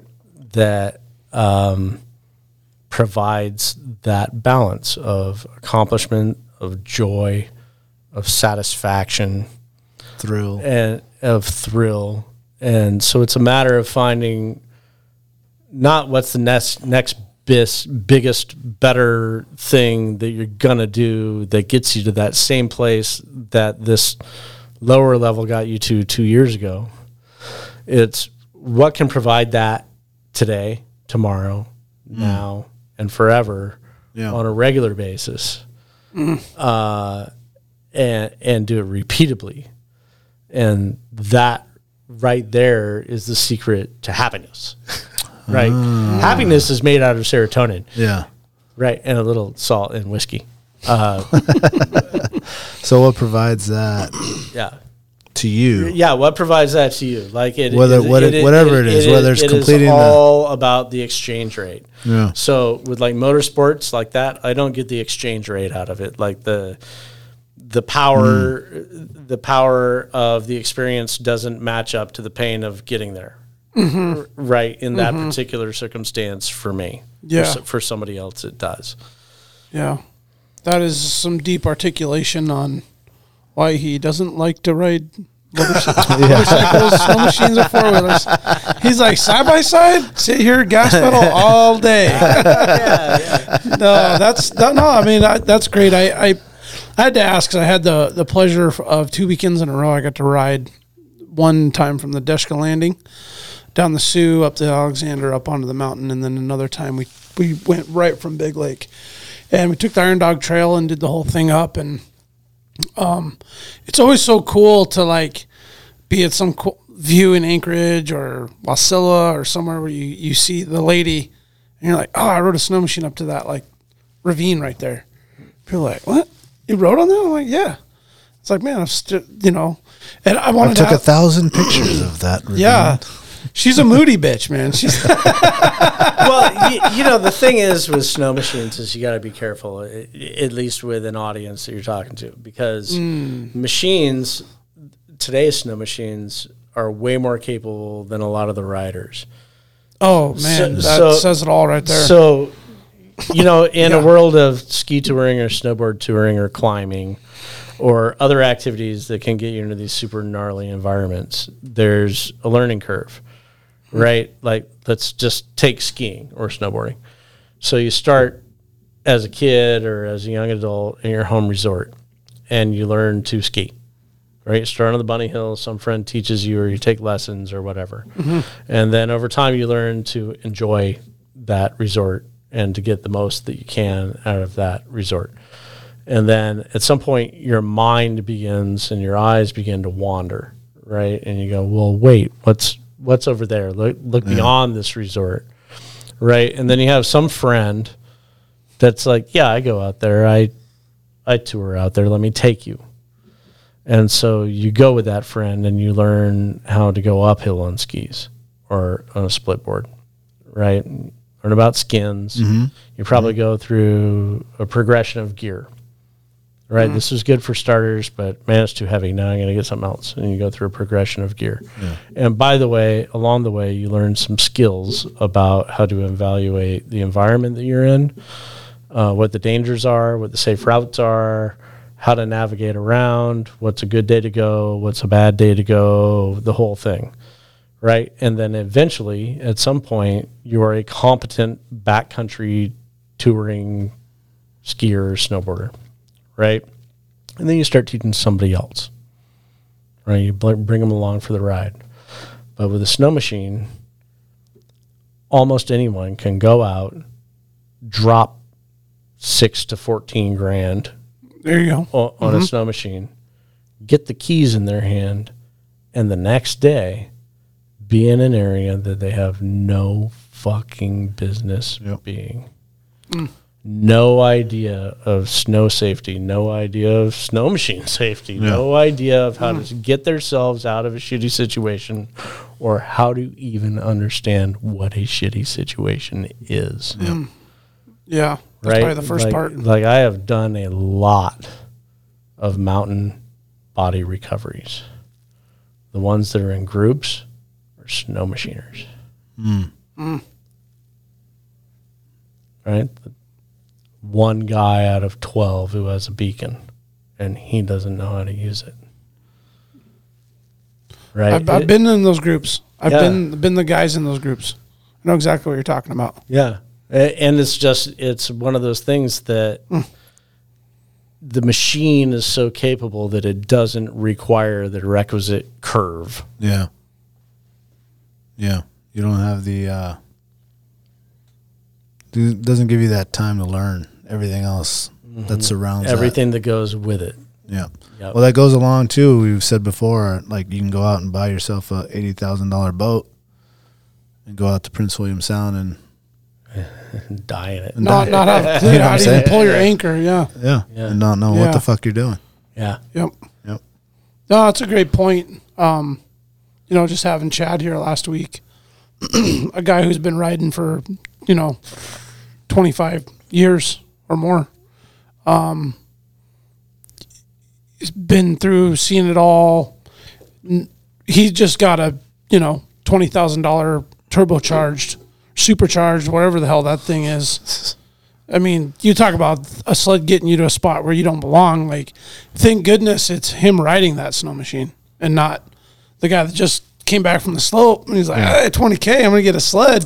Right. I rode a Phaser a few years ago, but, Yeah. Yeah, exactly. and then, I mean, it's, we talked about the avalanche safety, the whole thing. I mean, it kind of feels like before you even drop the bomb on that thing, you should probably go through a whole rigmarole of education and training. And I mean, like I said, I've been in those trips. I've been on rides where we rode by a spot and then we came back and there was an avalanche that slid through and we had to go around, and it was like, dude, an hour ago, what if we were riding by and the thing came down? And it was like, I got a beacon. I do too. Well, my battery's dead in mine, and I've never even pulled my probe out. And it's like, Yep. dude, this Yeah. is fucking could go south so fast. Well, the thing is Alyeska has a beacon park where you can practice for free. They've got multiple buried beacons. You can practice finding one. You can practice finding 6.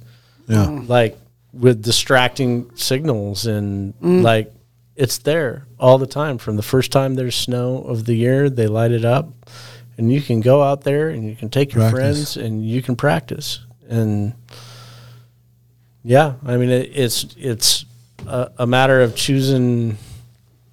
I'm super selective about who I drop off with.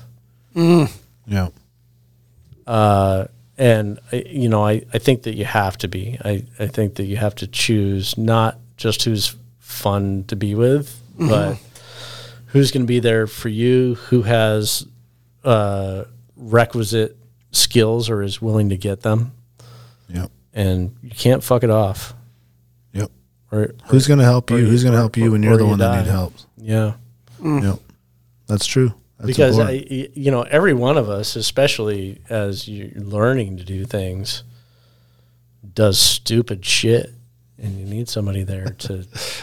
Oh my God, the number of things I've walked away from because I was just plain old fucking stupid and Yep. Had the right homie with you that made learn sure you from got out of later. there. Yeah, Yeah. especially in hunting. Oh, yeah. Yeah, I've taken a whole new approach at because I've had the opportunity to hunt with a lot of new guys the last couple of years, and it came to me real fast that you need to have that conversation about gun safety and how often do you shoot, and just some of the simple things that all the preparation, lead up, and hype and fun.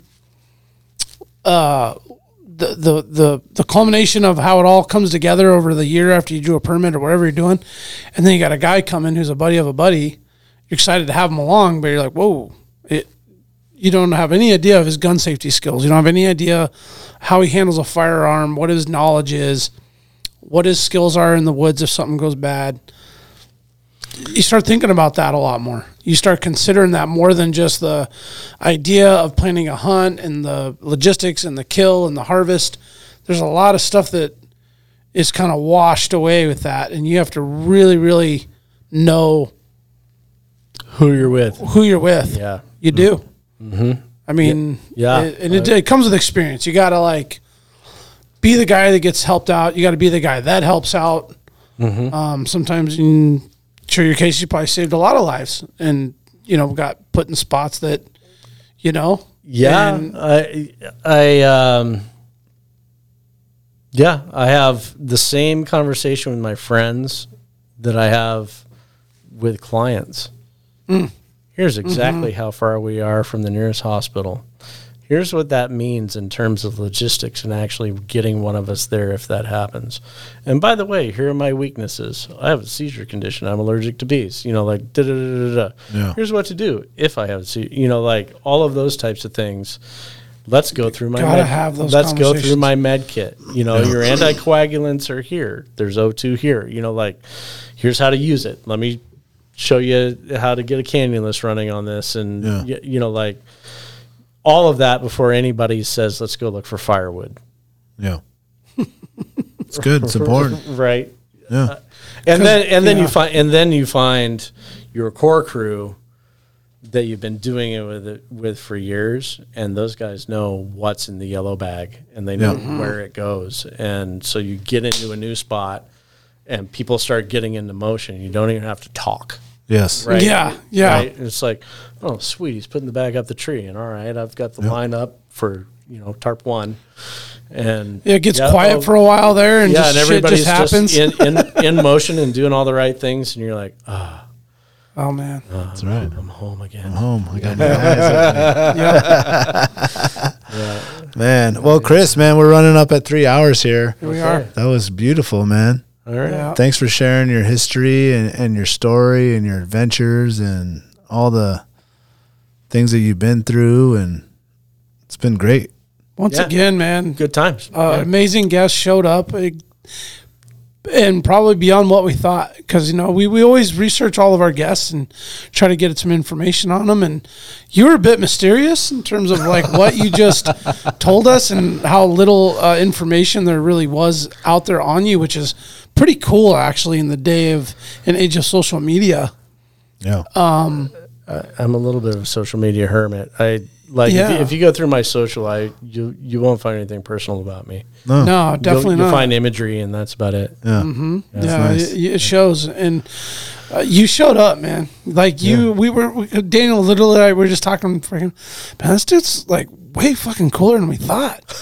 And because James is the shizziest. James is the shizziest. Did I say that James is the shizziest? James is the shizziest. You said it like once or twice. Yeah.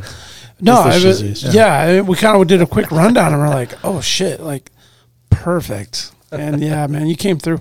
Yeah. Thank you so much. You. All right, good times. Yeah. Thanks for coming through. Man. Alaska, thanks for listening. Leave us a subscription on the YouTube. Rate the channel. Do all the, Stay wild. You'll remember my speaking to you of what I call your overcautiousness. Are you not overcautious when you assume that you cannot do what the enemy is constantly doing? The Alaska Wild Project podcast is brought to you by the following sponsors. Tailored Restoration 24-hour emergency home services, helping Alaskans restore their dreams since 1972. Services include fire, water, mold, post-emergency cleaning, repair, and remodeling. Give them a call in Anchorage, Eagle River, Matsu, or Fairbanks. Hit them up at tailoredrestorationalaska.com. Looking to buy or sell a home? Look no further than Alaska's #1 real estate team at alaskashometeam.com.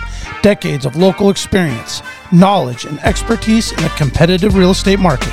Alaska's Home Team makes buying or selling your home a breeze. Give them a call today at 907-277-3777.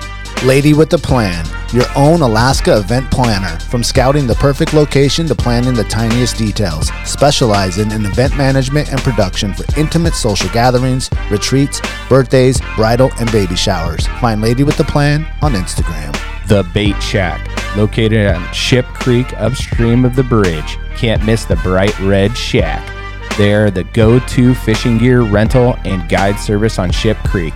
Tight lines and fish on. Come hook into the action with them. Hit them up at thebaitshackak.com. Double Shovel Cider Company, located off of Arctic and 58th, handcrafted Alaskan-made colonial ciders. They also have a tap room downtown on the corner of 5th and E. Stop by today and taste an award-winning cider. AKO Farms, located in Sitka, Alaska, built from the ground up with concentrates as their single motivation. Find their products such as their sugar wax, full spectrum diamond sauce carts and more at the Treehouse AK and other dispensaries around the state. Ask your local bud tender about AKO.